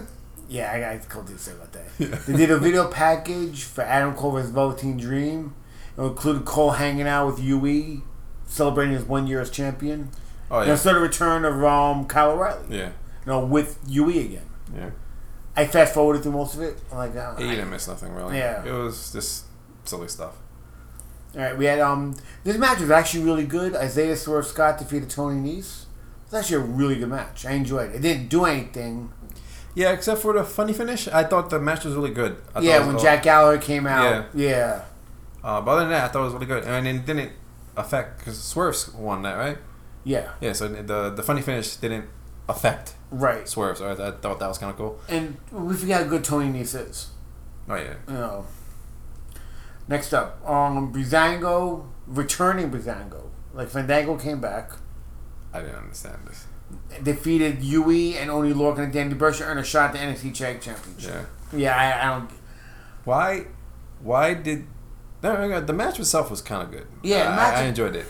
If I had to snark it, 3.5, three quarters even. But it made no sense that they get the title match. Yeah, and after the week ago, you gave Lorcan and Burch a video package. So why the bait and switch here? Like I was like, what's happening? But in that, I think the match was good. But that I was like, why them? For TakeOver? That's a TakeOver thing, right? No, I think that's next week. Okay, at least. Yeah, I don't think that's on. It didn't say here. It might be. I don't see it here though. Oh. All right, they did an interview backstage last week. Robert Stone and Chelsea Green cut a promo about Robert Stone brand. Green said after winning Charlotte Flair, she's the hottest thing she's ever been, and she fired Stone. Yeah. I think she's getting a call up. Probably. They're probably calling her up. That's why she got rid of Robert Stone. Probably. Santana Garrett defeated Aaliyah, who's trying to be Robert Stone's new protege. And that was like Robert Stone's last gasp too. Like he came out during that match looking like shit. Yeah, I thought he did that very well. He did. He did that very well. He looked like this sucks. Yeah, I can say And I don't know if you noticed Robert Stone during some of the other. Well, you don't watch the other shows, but I watched some of the other shows. You see Robert Stone in the crowd because he's one of those NXT people in the crowd. He looks nothing like the. He used to be an Impact guy. Robbie E. Yeah. It looks nothing like he looks on NXT. I was like, he looks like a normal person, and then seeing him here, it was just very dynamic changes. Yeah. I gotta say I enjoyed it. So it wasn't a great match or anything like that, but I feel like Aaliyah's starting to grow on me. Yeah, a little bit. I used to think she was garbage, like straight garbage, but I feel like she's doing her character great, and she's getting better in the ring. And she's getting a little bit better in the ring, but I feel like she's really grabbed like the charisma in the ring a little bit. I mean, I'm not throwing her to the stars or anything like that, but I think she's someone to keep an eye on, I think. Right, next up, we had the video package that we talked about earlier in the show for the women's triple threat match. Oh, yeah. Which was great. At first, I didn't get why they had Io Shirai in the water for the whole promo. They're right, when you're in the water, you're alone. She does it herself. She's alone. Oh, yeah. You're alone in the water. You got to survive on your own in the water when you're drowning. I thought it was great. I thought it was just because she was just floating around. No. That's how WWE's just treating her. Well, I mean, if you're going to get technical, yeah. Yeah. I have a question about Rhea Ripley. Does she have like a piercing under her lip or something? I think so. I'm noticing it, and it always flashes too quick. But she has a piercing like under her lip or something. Yeah, I think she has one of those, whatever this is called. No, on the top. Oh, I think so. Probably. I wouldn't be putting it down. When she talks, you could see it like hanging down, like right in the middle where the two top teeth are. Yeah, probably. But it doesn't matter. I mean, it still could be a great match. I think that might be my match of the night. It has the opportunity to be, yeah. Right. Cameron Grimes defeated Bronson Reed after the match was over. Karrion Kross came in the ring and hit Reed with his suplex move he does, and cut him. Called Doomsday Saito. It's a Saito suplex. That's the general term. I guess they call it Doomsday or Death Saito. Because he's so big, I guess. Yeah. And he cut a promo on Ciampa. Whatever. Yeah. 6-woman tag match was announced for In Your House, which you talked about. Miriam Tegan Knox and Shotzi Blackheart versus Candice LeRae, Dakota Kai, and Raquel Gonzalez. Yeah. So, okay, main event. Interim NXT Cruiserweight Championship match. El Hijo del Fantasma defeated Drake Maverick to become the interim Cruiserweight Champion. After the match is over, Drake Maverick got his contract. Yeah. So, I guess, well, you talk about the match. The match was great. I enjoyed the match. Yeah. I'm glad they didn't give it to Maverick, because I feel like if they gave it to Maverick, the new thing would have been if he loses, he's out. Oh. So I'm kind of glad they didn't give it to him. They gave it to the right person, I think. Yeah, I guess, yeah. Because I want to see the Cruiserweight Champion. Devlin? Jordan Devlin versus Fantasma. I want to see that match. Okay. Like, to unify the Cruiserweight belts. Yeah. That would be a great match. The Drake Maverick, I read somewhere that Drake did get fired from WWE. Like when he got released, he got legit released. Yeah. But he had already been signed for the tournament, so they asked him, "Do you still want to be in the tournament?" No, even though you're released, just to fulfill your obligation. He said yes, but he built himself up. With the thing he did with like he endeared himself out. He earned his spot back. I'm not crazy about that. No, I think that's fucked up. I don't think that's true. And it didn't. And what made it worse was a story came out this week that a bunch of the wrestlers that were released were offered contracts at lower pay to come back. Yeah. I'm like, come on, really? This felt like Bush League the way they did that. Yeah. My main problem here with this match, was that it wasn't Kushida in the match. Oh my God. Kushida should have been in the match. He won. He should have won the last match from last week. Just saying. Moving on. Anyway, my second problem. Oh my God. Let it go. Let it go. Kushida won the match. Let it go, man. Let it go. Let it go. Anyway. Let it go. But my other problem is that the whole situation was just bad. Like, it's just either one, they never really fired him, and they used him to do a gimmick based on something that really happened to real people about losing their jobs, and they just try to run it congruently with it. Or he really lost his job. They really fired him, and he had to know he wasn't going to win and that they were going to give him a contract. I don't think that was a surprise when Triple H came out there, because he never looked back. I think it was. I think when the tournament started, he wasn't going to get a contract. I think as the tournament progressed, I think that's what happened. No. If I had to guess. I don't think so. Because look at, like we said before, look at when he's doing that promo that we all felt for him for. He's in WWE gear. You know what I'm saying? He's promoting future things that he's doing and stuff like that. That's also another thing. Remember, a lot of these matches were already done. You know? Or most of them were already done before the firing, you know? It's very seedy situation. Yeah, so I think there's no good way to look at it. It's just fucked up that they did it. They just fired him and just let him go. But you know what? I guarantee you some of the guys that got fired, like, you know what? Good luck, buddy. Because in 3 months, they're not going to care about you anymore. He's going to be a joke again, peeing on himself. And then meanwhile, like the guys that got fired will be in an Impact or Ring of Honor or New Japan or AEW, killing. Keep in mind, like this gimmick that they did with him, they did with Kendrick, Brian Kendrick. Right. Where is he? You know, they did a similar gimmick. Well, it was more real with Cedric Alexander as well, when he had his great match and during the Cruiserweight Challenge. Right. And Triple H comes out and he didn't give him a contract at that moment, but you knew because Triple H came out with Cedric and grabbed him behind the gate that he was going to get signed, you know, and he did.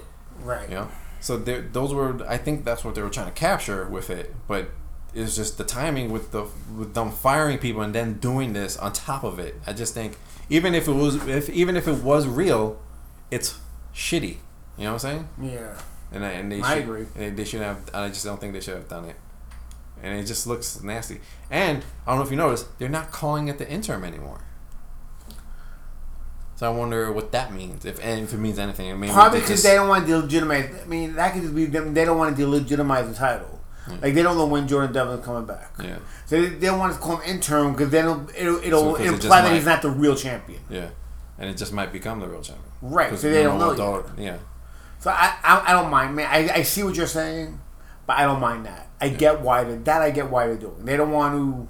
No, I don't have a problem with it. I was just wondering, like, if you noticed that. No, I did notice it, but I immediately I'm like, you know what? Makes sense. I'm gonna give him that one. I'm gonna give him a whole pass on that one. Oh, real quick, one more thing before we get to your show. On Raw this week, they filmed a segment with Otis and Mandy sitting poolside. That's Zack Ryder's pool. They called his girlfriend, Chelsea Green, who he lives with. Yeah. They asked her permission if they could use his pool. Because he got fired. Yeah. So I guess, I don't remember the whole story, but I guess somebody that he knows in WWE called Zack Ryder up, yo, can we bring Otis over? He's like, he tells me, I don't know who Otis is. I never met. I don't know him though. And he came over with Otis, and he was pissed. Yeah, I heard like he was shaking in anger. Yeah, or something like that. I don't blame him. Yeah. That's ballsy as fuck. Yeah. If they had the real world, like, we want to borrow your pool from them, we're gonna pay you to use it. Mm-hmm. We're gonna treat you like a contractor. We're gonna pay you to use it. That would have been the right thing to do. Yeah. No, that's ballsy as fuck. And shit like that, making the wrestling crowd stand up, make them not eat right. The thing with Drake Maverick, all of it's pissing me off on WWE. It's all it feels like shady business practices. Yeah. It's skeevy shit. Yeah. I don't know. But what I do appreciate Zack Ryder or Matt Cardona. Like, that dude was ready. like the moment he got let go, Pro Wrestling Tees t-shirt came out. I think he started writing on the wall. Well, yeah, that's. I mean, or he had a design for months. They're gonna release me at some point. Well, yeah, I think if I remember correctly, he had an interview with Jericho. Like, he was on Jericho's show with Brian Myers, and he was basically just ready. Like, he was, as it was happening, like he was expecting the call, right? And he got shit ready. Like, he has a T-shirt that says "Not There." That just came out, which is kind of like a play on his old thing, like "Always Here" or something like that. Yeah. So now it's not there anymore. So like he since he's not there, he says "Not There." That's his new thing. Matt Cardona, not there. And "Always Ready" is his turn, like his new slogan. "Always Ready." Yeah, he was just ready. He got it out there. Like the dude, him and that Brian Myers, they have their own podcast, which is big business. The toy one, right? Yeah, the major wrestling figure podcast, and it's big for them. They got their own little company going on there. Brian Myers, I think, opened up a school after this happened, and I think he's trying to get back into wrestling too. But I think he's more focused on the schooling of it, from what I heard. But yeah, this is some shady fucking shit, man. Yeah, so what was the match of the night on your show for you? Probably the Tony Nese and Swerve match. Swerve, yeah. It wasn't a great night of matches for NXT. Yeah, it wasn't a great go home show for NXT. It really wasn't. I'm gonna give it as shitty as I thought it was. The outcome and the fact that they did, I'm gonna give it to Drake and. All right. Hijo de Fantasma. Because the match I thought was good, 3.5 or something like that. Yeah. I mean, it wasn't a bad match, but I enjoyed the Tony Nese Swerve match more. Yeah. All right, let's do your show. Okay, so we open up with Kenny Omega, Hangman Page versus the roommates, the British roommates. I forgot what the opening was all about. I did find it funny. Well, the opening was a Black Lives Matter thing. Yeah, that's right. And actually did something similar too. You see, I fast forwarded a lot. So yeah, I think the only show that didn't do it was Raw, but I think NXT did. I think SmackDown did it as well. And AEW did a Black Lives Matter opening, which is good because I think it's important that all these shows are getting out there, WWE and right, and regardless of what some of the people on the show may feel, right, like Riker or Jericho or whoever. What did Jericho do? He posted an All Lives Matter hashtag or something like that. I think he was trying to be against the violence and stuff like that, saying, like, I forgot what he said, but he did do a hashtag that All Lives Matter or some shit like that. Lillian Garcia got in some hot water about something she said. I don't remember what she said, but she got into something. And then of course you got Jack Swagger there, Jack Hager, whatever the fuck it's called. So yeah, and then so that. But at least the company as a whole, right, both are putting out the Black Lives Matter thing because I think it's important for it to be seen. So they did that. the commentary kept in the beginning of the show announced. I guess maybe they just wanted to give it away, but they kept saying that Fyter Fest was sometime this summer, and then later in the show we get the dates. I was like, it's a 2-night event on Dynamite. Yeah, which is fine. Yeah, because Fyter Fest was free, but on BR Live before. Right. Before it was one of their preseason stuff. So now that they're not in the preseason, I'm fine with them putting it out there on the regular thing. So I think that's cool. So we're opening up Hangman Page, Kenny Omega versus Kip Sabian and Jimmy Havoc, the British roommates.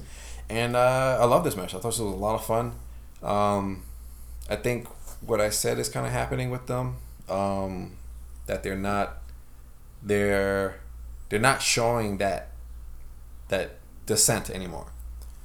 They are now a team, right? And they're doing tag team moves and tag team, like sequences and shit like that, almost to perfection and shit like that. So I think that's kind of cool. Like they're showing that now.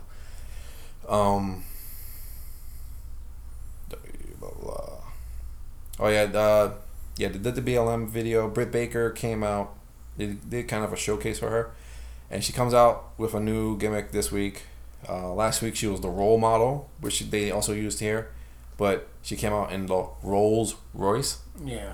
ROLES. So I think I'm doing really good with those puns, and keeping her on like almost every show every week until she gets better. I think it's gonna be cool. Kenny Omega. Yeah, so like I said, they're now a tag team. The best friends were out there scouting because they're getting their title shot at Fyter Fest. FTR was there, all the way in the back in the bleachers, I guess practicing social distancing. And then I like the bit where Paige caught Ford and he didn't know what to do with her. Yeah, because he didn't want to get in trouble. He's and like, what do I do? What do I do? Do I drop her? Just drop her and just dropped her. I thought that was funny. So I gave that match 3 3/4. Yeah, that was a great match. It was a lot of fun. Then we have the Tully promo, or a bit of, I wish they showed the whole promo because it was an amazing fucking promo. Did you watch it? Yes. The Tully promo, which then leads to I guess another pre-recorded segment where they go into a limo, and basically the Tully promo is him. He's angry. He's angry at Spears for doing what he did at Double or Nothing and that stupid gimmick, and where he had his fucking face on his stick and shit like that. And Tully was pissed, and he's trying to encourage Spears to be more. And the promo's amazing. If you haven't watched it, go watch it. The Tully promo's amazing. And then it leads to this gimmick, which I understood. I did too. But I don't think the majority of people watching would have understood. It's an old reference. Yeah. So they go into a limo.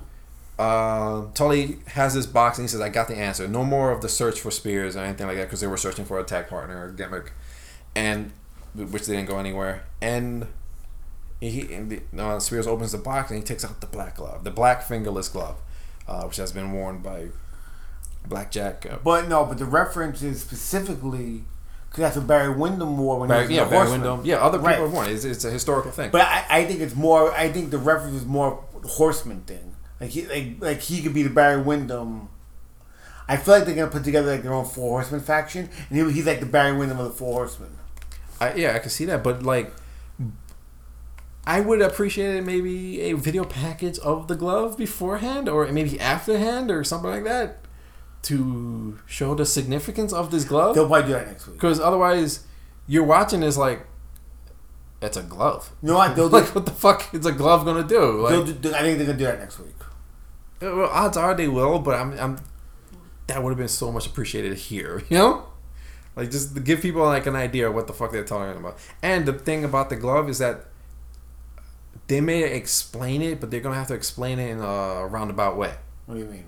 They can't. I don't think they can really show footage of Wyndham.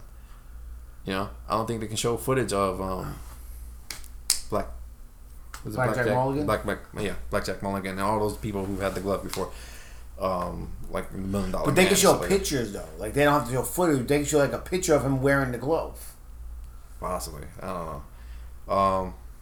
But other than that, just showing that it was a good promo. The video package was whatever. After that, we have Brian Cage defeating another squash, defeating Sean Dean, Captain Dean. Squashes go during the half. He defeated him with a buckle bomb and the drill claw. Yeah. Buckle bomb. It's a move that AEW can still do. For now, until somebody, and then they don't have anybody that does it sloppily, so they'll be fine. Well, I don't know, Brian Cage. I don't know the way he does this shit. I don't know, man. He's gonna hurt somebody, yeah. man. Especially that drill claw. He's gonna kill somebody. You see the way he did that drill claw to that kid? I was like, I felt like his body, the top part of his body, went down first. He's a little sloppy. Yeah, and that's another thing. He did 2 moves that WWE doesn't really do anymore. Buckle bombs and drivers. But yeah, as squashes go, I thought it was amazing. Taz did a promo afterwards talking about Moxley, talking about how he didn't like how Moxley was laughing, stuff like that, as he was talking. And Moxley comes out, which I thought was cool. One thing I thought was cool was that how he came out after Taz was done. Right. You know, he didn't come out interrupting him. He just came out after, which I thought, thank you for that.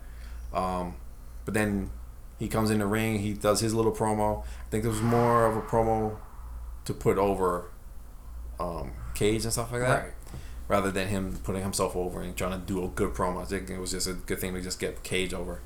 I thought it was good. I just like the fact that, oh, you're going to keep my name out of your mouth. You know, watch who you're talking about. I thought that was good. Good setup for their match. Which I think is going to be Fyter Fest as well. Yeah. After this, they did a Lance promo. Which I thought was cool, kind of cool. Because they allowed him to talk here. Talk on his own and stuff like that. And I thought it was funny because they find him like at some highway, under a highway or something like that. They show him under a highway or something like that, and he I guess found some random guy wearing a mask. So it's just some random luchador walking around Florida or wherever they were. Well, it is Florida, so it's possible. Yeah, they might have been one of the ones that were kidnapping people from NXT. So maybe that's the gimmick. It all comes together. Yeah, maybe that's the gimmick. Like they're stealing people from NXT to go to AEW or something like that. You want to keep watching this? You want to put on the actual takeover? Oh, is that? Yeah. Put on the actual takeover. So he's beating up. Which I think the luchador's name is Frightmare. Frightmare. I like that. Actually, I like that name. Yeah. I think he's like one of those very undercard guys that AEW has, like one of their jobbers. Yeah. I like that name, Frightmare. I kind of like that. Yeah. And then he does his little promo where he's talking about everyone dies. He kind of mentions the Bucks. So I'm curious as to what the fuck that's gonna be. Like, is he gonna try to take them both on at the same time and kill them or whatever, if at all? And I liked how Jake the Snake was worried. Like, he was like, "Yo, don't get too near him." Like, "Oh shit, I can't control him anymore." Like, he's like, usually it's, you know, Roberts that's talking for him, but now he's all on his own. The leash is off, you know, so he's going crazy. So I thought that was cool. Except for the whole gimmick where he's, I guess, found some random luchador walking around and he's beating him up. I thought that was funny. After that, another video package. There were a lot of video packages between matches here. They did a private party talking with Matt Hardy. And I guess we see where they're going to go with Matt Hardy right now. To be a private party. Yeah, so he's going to be like their mentor. I think they're going to introduce a trios title. I hope so. I was hoping that was what they were going to introduce before, because I would have preferred that. No, I think this is right. There's enough talent on that roster. You could do both. But I like the title for. I would have preferred. I'll say it again. I would have preferred the TNT title being introduced when it was done. Oh, yeah. I said it before. I think it was bad optics that you released the title wasn't ready yet. And I think calling it the TNT title, it's a television title. It is. That's what Just make it the That's what they call it. Basically, it's the TNT television title. This is basically what they call it. I wish they had called it television title. No, it's for.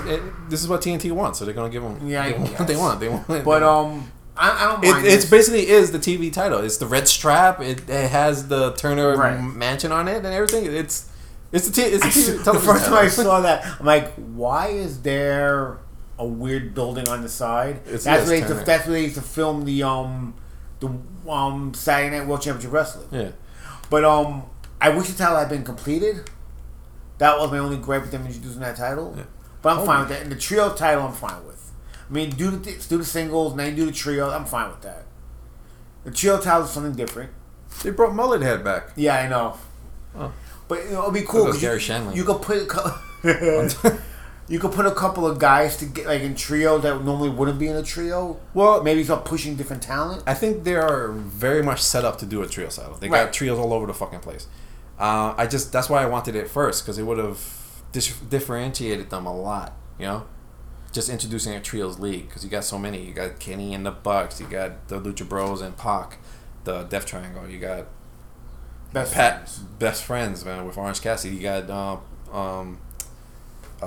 Private Party and Matt Hardy now. You know, you got so many trios. We have the Inner Circle. Any combination of the Inner Circle. Yeah. It'll probably be Chavo. It'll probably be Sammy Guevara and maybe LAX. Yeah, PNP. I'm calling him LAX. Yeah. So they were already set up to do like a trio title. So I thought that would be the thing. So just to differentiate them, because no one does it. No one does it right. The people that do it, the trios title, like New Japan or Ring of Honor and stuff like that, they just don't. Because those titles don't matter over there. You know, they're just title carries. But I think if they treated their trios title right and make it matter, it would be awesome. You know, and I think they will be in a better spot to do so. But they weren't. I wasn't offended when they said the television title, the TNT title, but oh my god. But I was hoping for something like that, just to be very different than the competition that's out there. Well, I'm happy with the way they did this. I mean, I'm happy they used the TV title first. Yeah. And they're going with the trios title. Yeah. Because they have way too many tag teams. And putting some of those tag teams into trio titles. Well, they have too many tag teams because they treat the tag division with respect. Yeah, I know, I get that, but because the tag division matters there. Right, but there's too. I get. Well, how is it too many tag teams? How many tag teams do they have? They have like 11 or 12, dude. How many wrestlers do they have? Singles. Not that many. They don't have 11 or 12 singles wrestlers? They do, but you could have 11 or 12 singles. But if you're gonna. Think about it. They're treating they had too many singles like wrestlers, but now they got 2 singles belts. Yeah. All right, they did the right thing. That's why I said they introduced the TV titles, and then they got 2 singles titles, right? Mm-hmm. Fine. If you didn't do something with the tag team division, you have too many tag teams that's kind of floating around. And using the trios title gives those tag teams something to do. Yeah.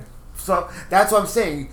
Without the trios title, or without a second title for those tag teams to focus on, there are too many tag teams. Now you got the trios title, now you can put those tag teams into 6-man tags. I think putting Matt Hardy with Private Party is perfect, because he'll cover up some of the deficiencies. Yeah. So anyway, so they showed them like getting along and how he wants to put them in. This was Extreme Matt Hardy, or was this V1? It was Extreme Matt Hardy. Extreme, yeah. Because he was just talking regular and stuff like that, but he had the gear on. And they were freaking out. They were being like fanboys and shit like that. Showing that Mark Quinn, was it Mark Quinn? I always mix their names up. Mark Quinn's the one with the reverse mohawk. Okay. And Isaiah Cassidy is the young one, the kid that was sitting next to us at House of Glory. Oh yeah. And he popped out. I think that was Isaiah Cassidy. So both. Like his leg is fine from last week and stuff like that, which obviously was just a gimmick. Right. To get Matt Hardy out of the way. Yeah. And then also Matt Hardy went with them. And then it leads to this here. Now they're maybe forming a trios type of thing, or at least him becoming a mentor to them. So I think that's great for him, you know. So we're going to be seeing less of him on the main event issue, and he's going to be more building up these smaller guys, which I'm happy about. Yeah, me too. Don't get me started. And you were the one that was a fan of Matt Hardy. Like, Matt Hardy's in the right spot.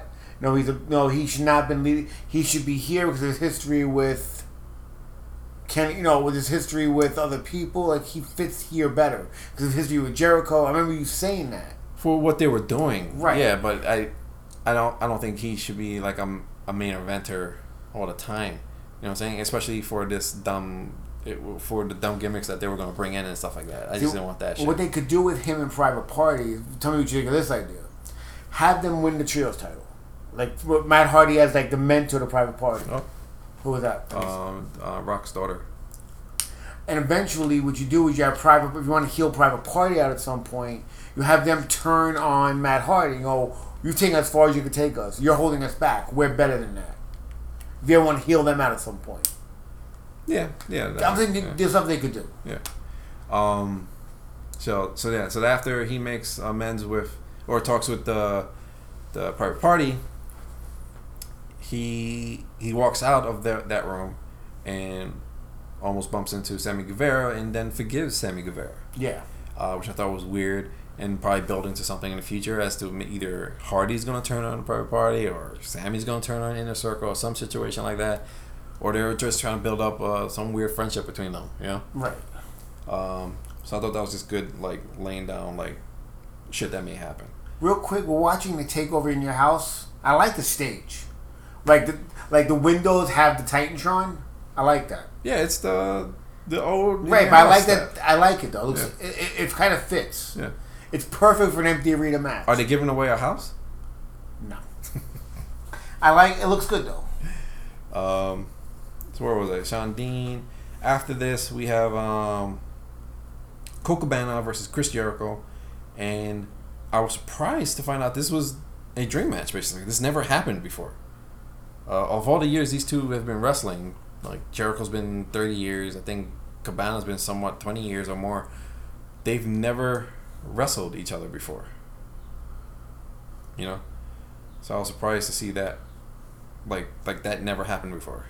And I thought this match was great. It was. They went a little too long, though. I wanted to see Jericho I wanted to see Colt Cabana get some offense in because he's Colt Cabana, he's good. But I wanted to see Jericho just annihilate him. Like, Jericho's pissed. He's pissed at Mike Tyson. He's pissed at Orange Cassidy. And I'm going to take it out on Colt Cabana. Well, yes and no. The idea is Colt Cabana's not the guy who's going to get squashed. He's not a squash guy. And so he's going to put in offense. Like, that's his level. Like, he's at the top of the mid card. So he's going to destroy all the mid card guys under him. But when he goes against a Jericho or he goes against a Kenny Omega, he's not going to win. Oh, she's a little pixie. Yeah. Pint-sized pixie. Yeah. So they're not. What is? Didn't she change her name to like Nightmare Pixie or something like that? No. Poison Pixie. Poison Pixie. Yeah. She said that pint-sized poison. Yeah. So this is not even Pixie anymore. Anyway. Yeah. So I like her as a heel. It's growing on me. I just the transition they did from that to this. Yeah.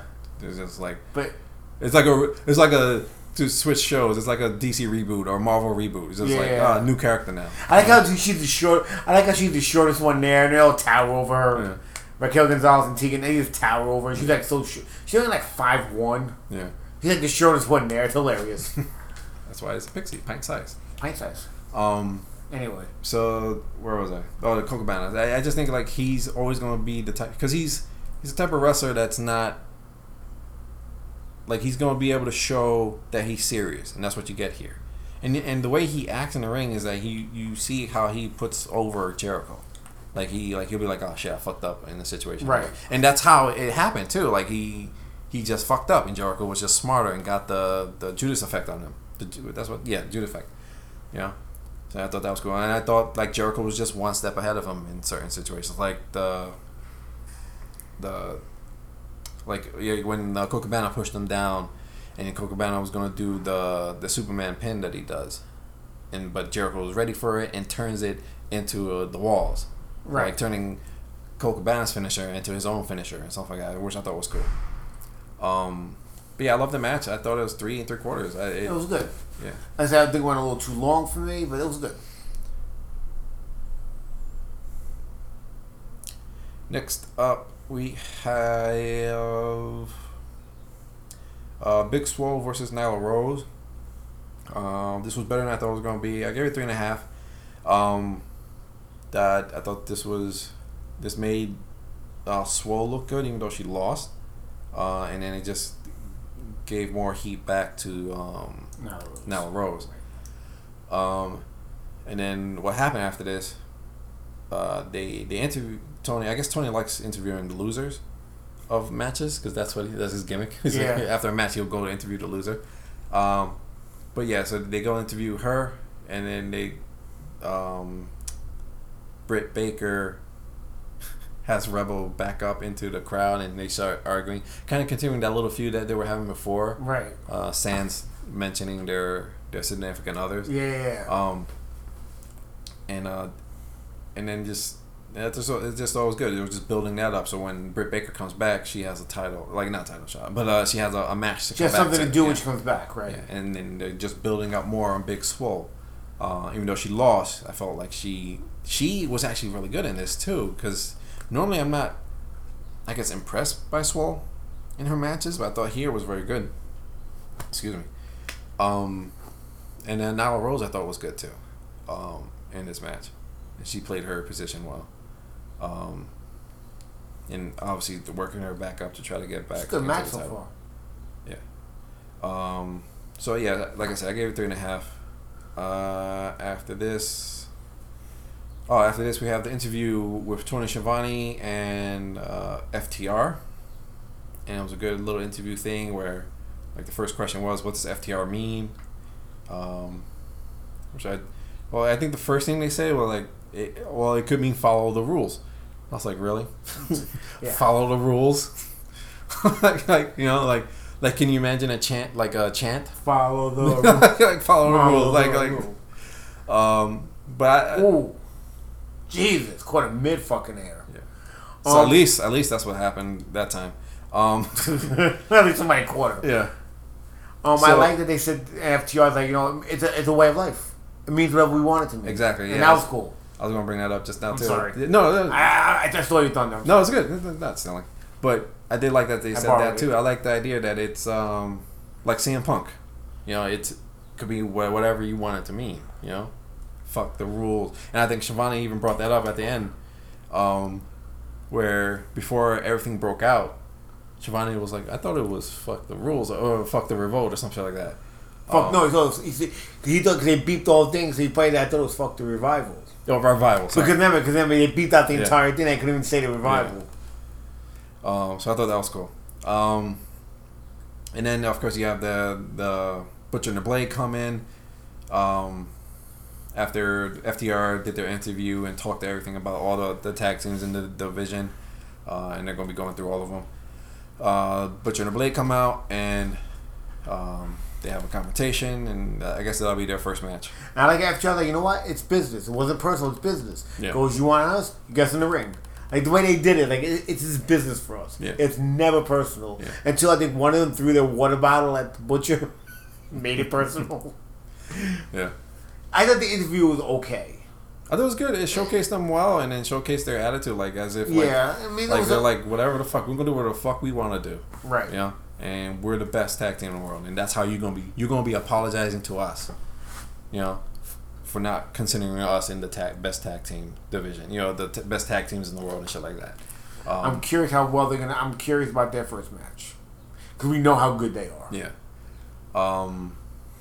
Yeah, I'm curious too. I mean, you're not gonna get a 5-star special with the Butcher and the Blade. No, it's gonna be a squash. But I'm curious if they can carry the FTR can carry the Butcher and the Blade to a good match. You know how some wrestlers. I don't even think you'll get that. This is just gonna be them destroying the Butcher and the Blade. I don't know about that. Yeah. I don't know if you want to take the heat off. I don't know if it's gonna be a squash. I think it'll be a good match. Butcher and the Blade. I think so. No, I'm saying like you take the heat off of who? The Butcher and the Blade? No, I didn't say take the heat off. I misspoke. Oh. I don't think he wanted to squash the Butcher and the Blade. They still have hope for them in the tag division. But they're just a squash team. They've not won one match. I think it'll be better than. I don't think it'll be a squash match. But that's just my thinking. We'll find out next week. Yeah. I don't think it'll be a squash match. Yeah, like you said earlier, we found out that Fyter Fest was going to be 2 nights. It's going to be July 1st and July 8th. And all titles will be on the line. Over 2 nights. Over the 2 nights, yeah. I think my personal prediction. I think the tag title match closes out night 1, and the main event and Moxley Kid closes out night 2. My prediction is TNT closes out night 1, TNT probably closes out night 1, and Moxley closes out night 2. Okay. I forgot about the TNT though. Yeah, the TV title. I would assume that they would put that. I wonder if, because he said it's going to be every week, so I wonder if he's going to be putting that on the title next week as well. He is. He said he can do it every week. Yeah, so he'll be on both Fyter Fest defending. That's a good point. Yeah.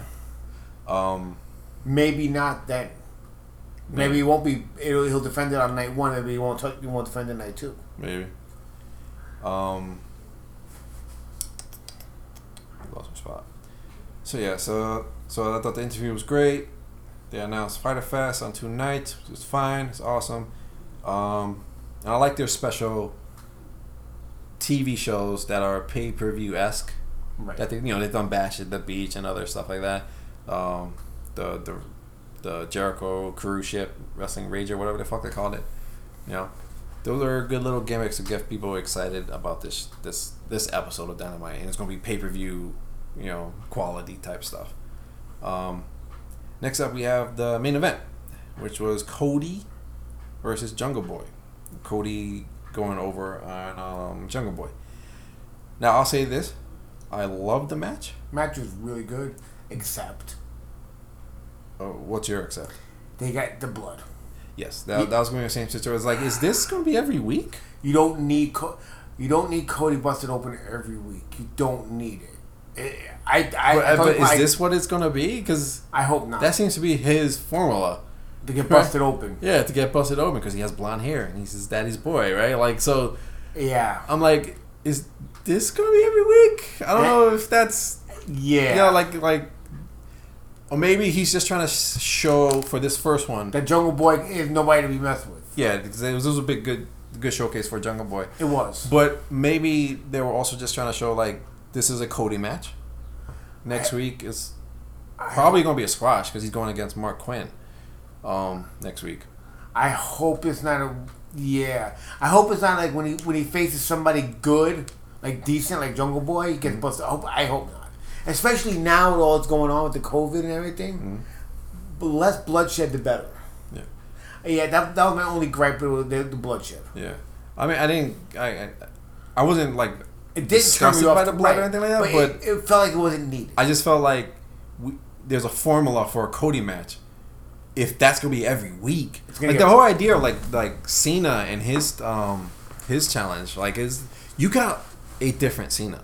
You got a new Cena. You got like what was known as Indie Cena, right? Like he was introducing new moves, stuff he didn't do all the time, and he put over that title and the wrestler that he was with, right? Until finally, when someone does beat him, it meant something, But I hope that this one was just like that pilot, This is a Cody match against someone that's really good and comparable to him, Next week is Mark Quinn. It's going to be a squash, hopefully, Then we're going to get, let's say, Kenny Omega at some point, right? Maybe that will be a Kenny Omega booked type of match. Instead of a Cody style. Like, maybe we'll get different styles of matches here. Depending on who he's with. Yeah. I hope so. I hope it's not the same. I hope it's not a formulaic match where it's a Cody match every week. Yeah. That would are we... Like, I think it's going to come to a point where we're going to be able to predict when he's going to open up. Like, cut open, Like, camera went away, he's going to open up. And we're going to be able to predict if he gets cut open, he's going to win the match. If he doesn't get cut open, he might lose the match. Yeah. Yeah, I see that. Yeah, I like that. That to me just raised an eye. Like I 3 3/4 the match. It was a great match, but except for that. Except for that, like ticking in my head, like Oh, he's already in commercials. Drake Maverick is doing commercials. What the hell is that? That's Boogs. I forgot his name. His gimmick is like he's like an '80s rock star guy. Oh God. He's been there for a long time. He comes out when I last saw him on NXT. It was a long time ago, months ago, and he would come out and throughout his whole fucking match, he would scream like loud, like a hairband scream, like. God. You know how Cassidy screams sometimes when when someone's about to do a move on him, he does like really high scream. That's him throughout the whole fucking match. God. I don't know if he's changed that. I would assume so. Maybe that's why they took him off TV. But I hope so. They should bring Elias back down and team up with Elias. You and your gimmick. Two your gimmick factions, man. Too crappy. You're not doing anything with Elias. Why not? Anyway. And then they also announced that Mark Quinn was his next challenger, which I also was like head scratching. Like, so how are they determining? Like, is it just a sign up sheet? That's a good point. And then like how are they? Is Cody picking? It could be Cody saying, "I want to get this kid a shot." Maybe it's just all at his discretion. Yeah, because because I was just wondering, like, why Mark Quinn? Like, Mark Quinn? I think what's going to happen is, I think he's going to beat people like Mark Quinn. He's going to work his way up until he finally loses the belt to somebody. Like, he's going to get too... It could be like he gets too big for his britches. Like, he's beating people every week. Like, okay, you know what? I beat everybody else. I could beat Kenny Omega. And Kenny Omega's the one that beats him. Oh, yeah. Right. It might be that kind of thing where he builds up to the Ultimate Challenger and loses it. Yeah. Or he builds up to the Ultimate Challenger and wins it. Yeah. So yeah, that was AEW in a wrap. Which show you enjoy more? AEW. I'm gonna agree with you. Hands down, yeah. What was your match of the night for next for AEW? For AEW, it's oh man, I'm gonna give it to Cody and Jungle Boy. It's hard to choose between that and the tag in the beginning, but I'm gonna go with Cody and Jungle Boy.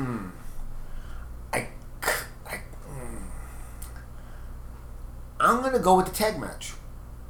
Kenny and Hangman. Yeah, I'm gonna go with that because, like I said, the blood thing kind of turned me off to it a little bit because it felt like that's Cody's thing now. Like, I liked what Cody did at the end of that match where he's Cody. You know, he congratulated Jungle Boy. Yeah. I like that. I enjoyed the tag match a lot more. I knew Kip and Jim Maverick weren't winning the match. Yeah. That would have been. I know why you chose that match. Because Penelope Ford. No. I forgot all about that. Pervert. No. I enjoyed the match a lot more. I would have preferred. That would have been a nice swerve if Kip and Jim Maverick pulled the upset off. Yeah. That would have been a nice little. See, I want to see AEW do that. That's one thing AEW is not doing. What? Which is fine. No, they're not pulling those big swerves off. Like have Jungle Boy beat Cody's first title defense. Something like that. Have a swerve like that. They can't do that. Not yet. They're not in a position to do that yet. Yeah, but that will get more eyes on the product. Let me explain. Anything can happen. Yeah, no, anything can happen. But if you do that so early with the TNT title, or maybe have Jimmy Havoc and Kip Sabian win the belts. Swerve that. But it kind of derails that whole story that they're doing with Kenny. No, it doesn't, because what you could do is if you're look. Right, maybe don't do that. Maybe somewhere down the line, in a month or two, I'd say Kenny and Hangman versus Best Friends in a couple of weeks. Have Best Friends win the title because of miscommunication. And you start the heel turn there for one of them. It's too soon. I'm saying somewhere down the line. Like it's just too soon. Like, yeah, but the problem is then I get the slow burn thing that you love. I get that. But how long do you do it for? Till it's time. Till it's the right time. But when's the time? You don't know. You'll know when you know. I don't know when to do it myself, but they'll know when they know. Like, it's like when you're making a steak. You know, you don't just put it on a timer. You know when it's ready, and that's when you take it out of the fire. Right. You know? I get that. It's not ready yet. They just started. First they weren't a team. They kept having miscommunication and arguing. You know, and they kept leaving, like Hangman Page kept leaving on his own and stuff like that. And now they're showing us that they are a team. Now they're showing Kenny and Hangman are leaving with each other. Okay, and this would be the perfect time to do it. You know why? Because they finally united as a team. They thought they were on the same page. and a miscommunication cost them the belts. But it's too soon for that. Like they're just starting to show themselves as a team. You know. I don't agree with you on this. I think, and the whole idea is to get Hangman over. You know, Hangman's gonna be a single star. I mean, that's another thing about this episode. I missed Hangman Page. I thought it was great seeing him back, and he's still, to me, he still has that star aura.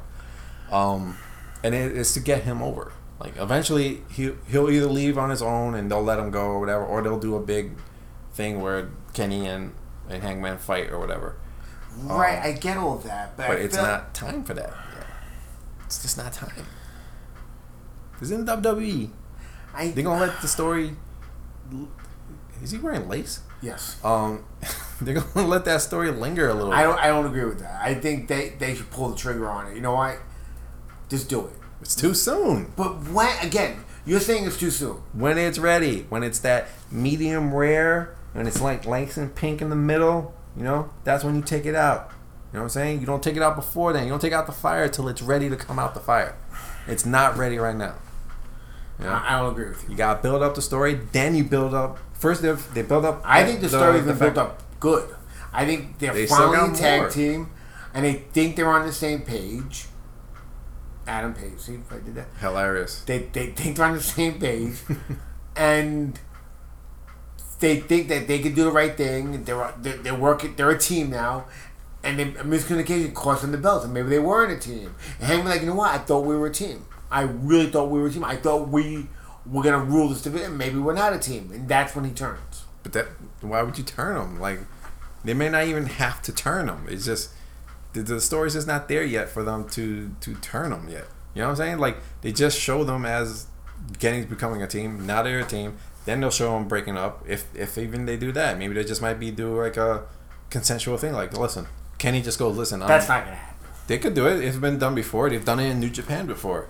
You know, where Rocky was like, said that to Romero, like, I'm leaving. I'm not being part of this tag. I'm just gonna let you do your solo thing to Rocky, to Trent, and he just let him do his solo thing, which never, because I think he got injured and they didn't focus on him anymore after that. Ooh. But yeah, it's just, you know, they might just do that and just have Kenny behind them, stuff like that. Kenny's about those sob stories where it's, I can be your friend and shit like that, you know? I guess. I don't agree with you, but fine. But yeah, so that's AEW in a nutshell. And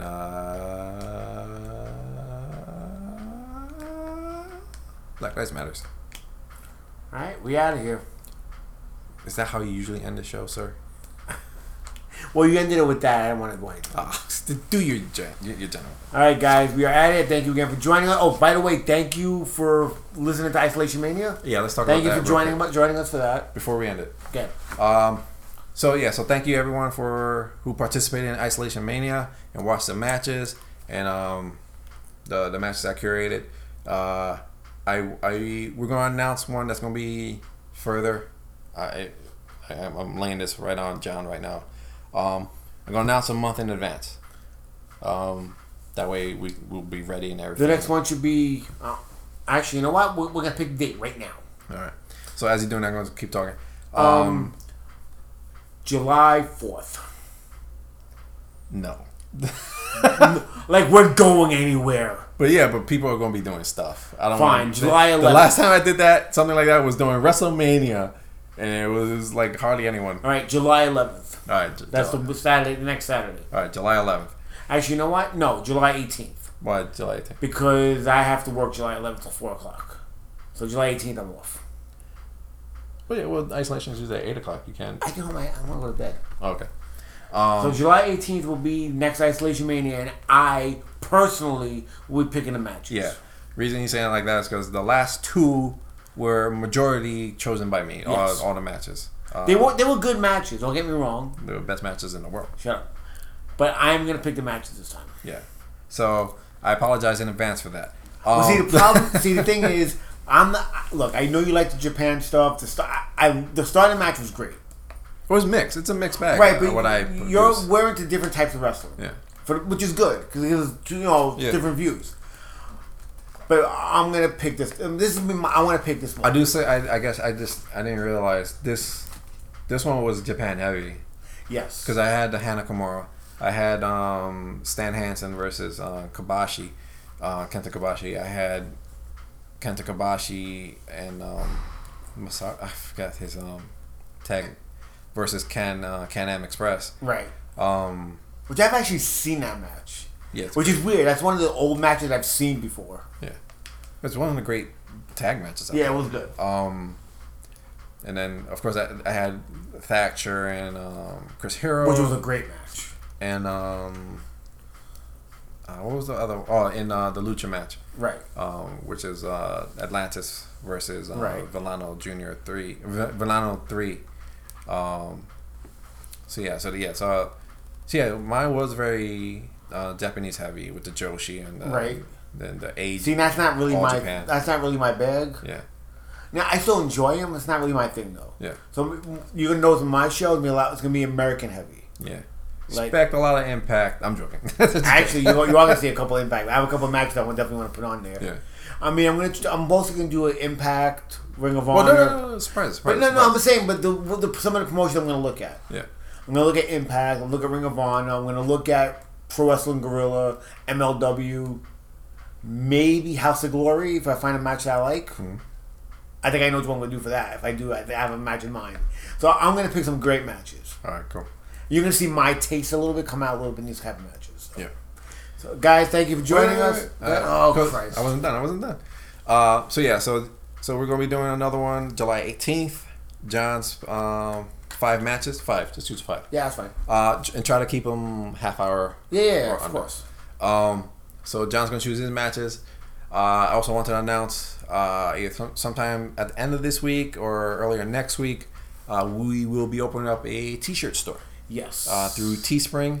We will have different designs. The general Smarky Geeks logo. We'll have the BC logo, the NWO logo style, and we'll have Isolation Mania T-shirt there as well.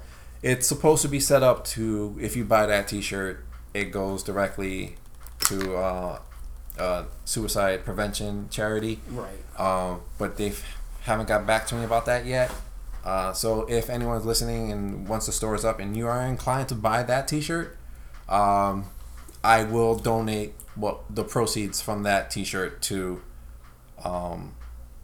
the charity. Definitely. And then once I get enough, I will donate, and then I will I'll put a receipt on the I'll take out the numbers and stuff like that of personal numbers and stuff like that. But I'll put a receipt showing that I sent the donation to the charity. Right, definitely. Just for transparency and stuff like that. Because mental health is a big thing for me, and this is the best way I feel I can give to that is just sitting on my ass and putting out a T-shirt. You know? No, it'd be kind of cool if we do personalized T-shirts for each of us. Like a T-shirt, like your T-shirt, my T-shirt. What do you mean? Like something like wrestling.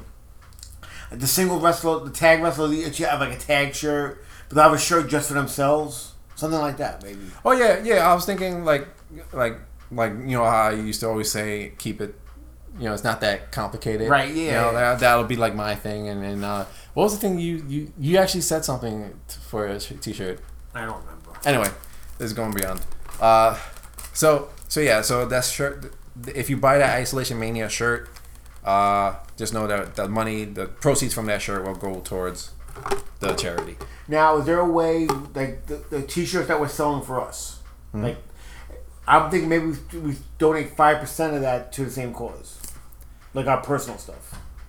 Yeah, we can, but we're gonna have to do math on it and stuff like that. Oh, I hate math. Yeah, I know. There'd be math that's why I know there'd be math involved. Yeah, that's why I just. It's a good idea, but I know. That's why I just wanted they're supposed to set it up for me so that whoever buys that shirt, it just goes directly to the thing. But they haven't set it up yet. I sent an email, sent all the information they needed. They just haven't got back to me yet. So I'm just waiting on that. So the shirt is up there. It's just not set to go directly to the charity. So I just want to be transparent about that. Is there a chance they won't approve it? No, they already approved it. They just wanted information from me, okay. Which I gave them, and I'm just waiting for them to reply back. Right. And say it's been done for you. But they haven't. So just know that once we get the proceeds from them, we'll send from that shirt. Right. We'll send the proceeds to the suicide charity. Pew pew. Dick. Anyway, real quick. So whenever Finn does the pew pew thing, the Bullet Club thing, you said it once. It looks like he's going pew pew. Now, every time I see it, I think the same thing. You know why he does the shooting thing now, right? Why? Because he shoots on his interviews and shit like that. Oh. Like he comes out and talks breaks the kayfabe every time he goes out and does his little promos. Gotcha. Like now he's a shooter. Get it? Yeah, pew, pew. I get it. I just got that last week. I was like, fucking funny. Oh, he's a shooter. Hilarious. It's actually a pretty good match though. Yeah, it's not bad. I wouldn't cancel it. Yeah, it's really good actually. So far, both matches have been really good. It's a takeover. Like I said, don't bet against it. Anyway, let's officially end this show. Yes, let's officially end this. Guys, don't forget, thank you for joining us. Thank you for Isolation Mania. Our t-shirts will be up. And please, as always, keep it in the ring. Cheers!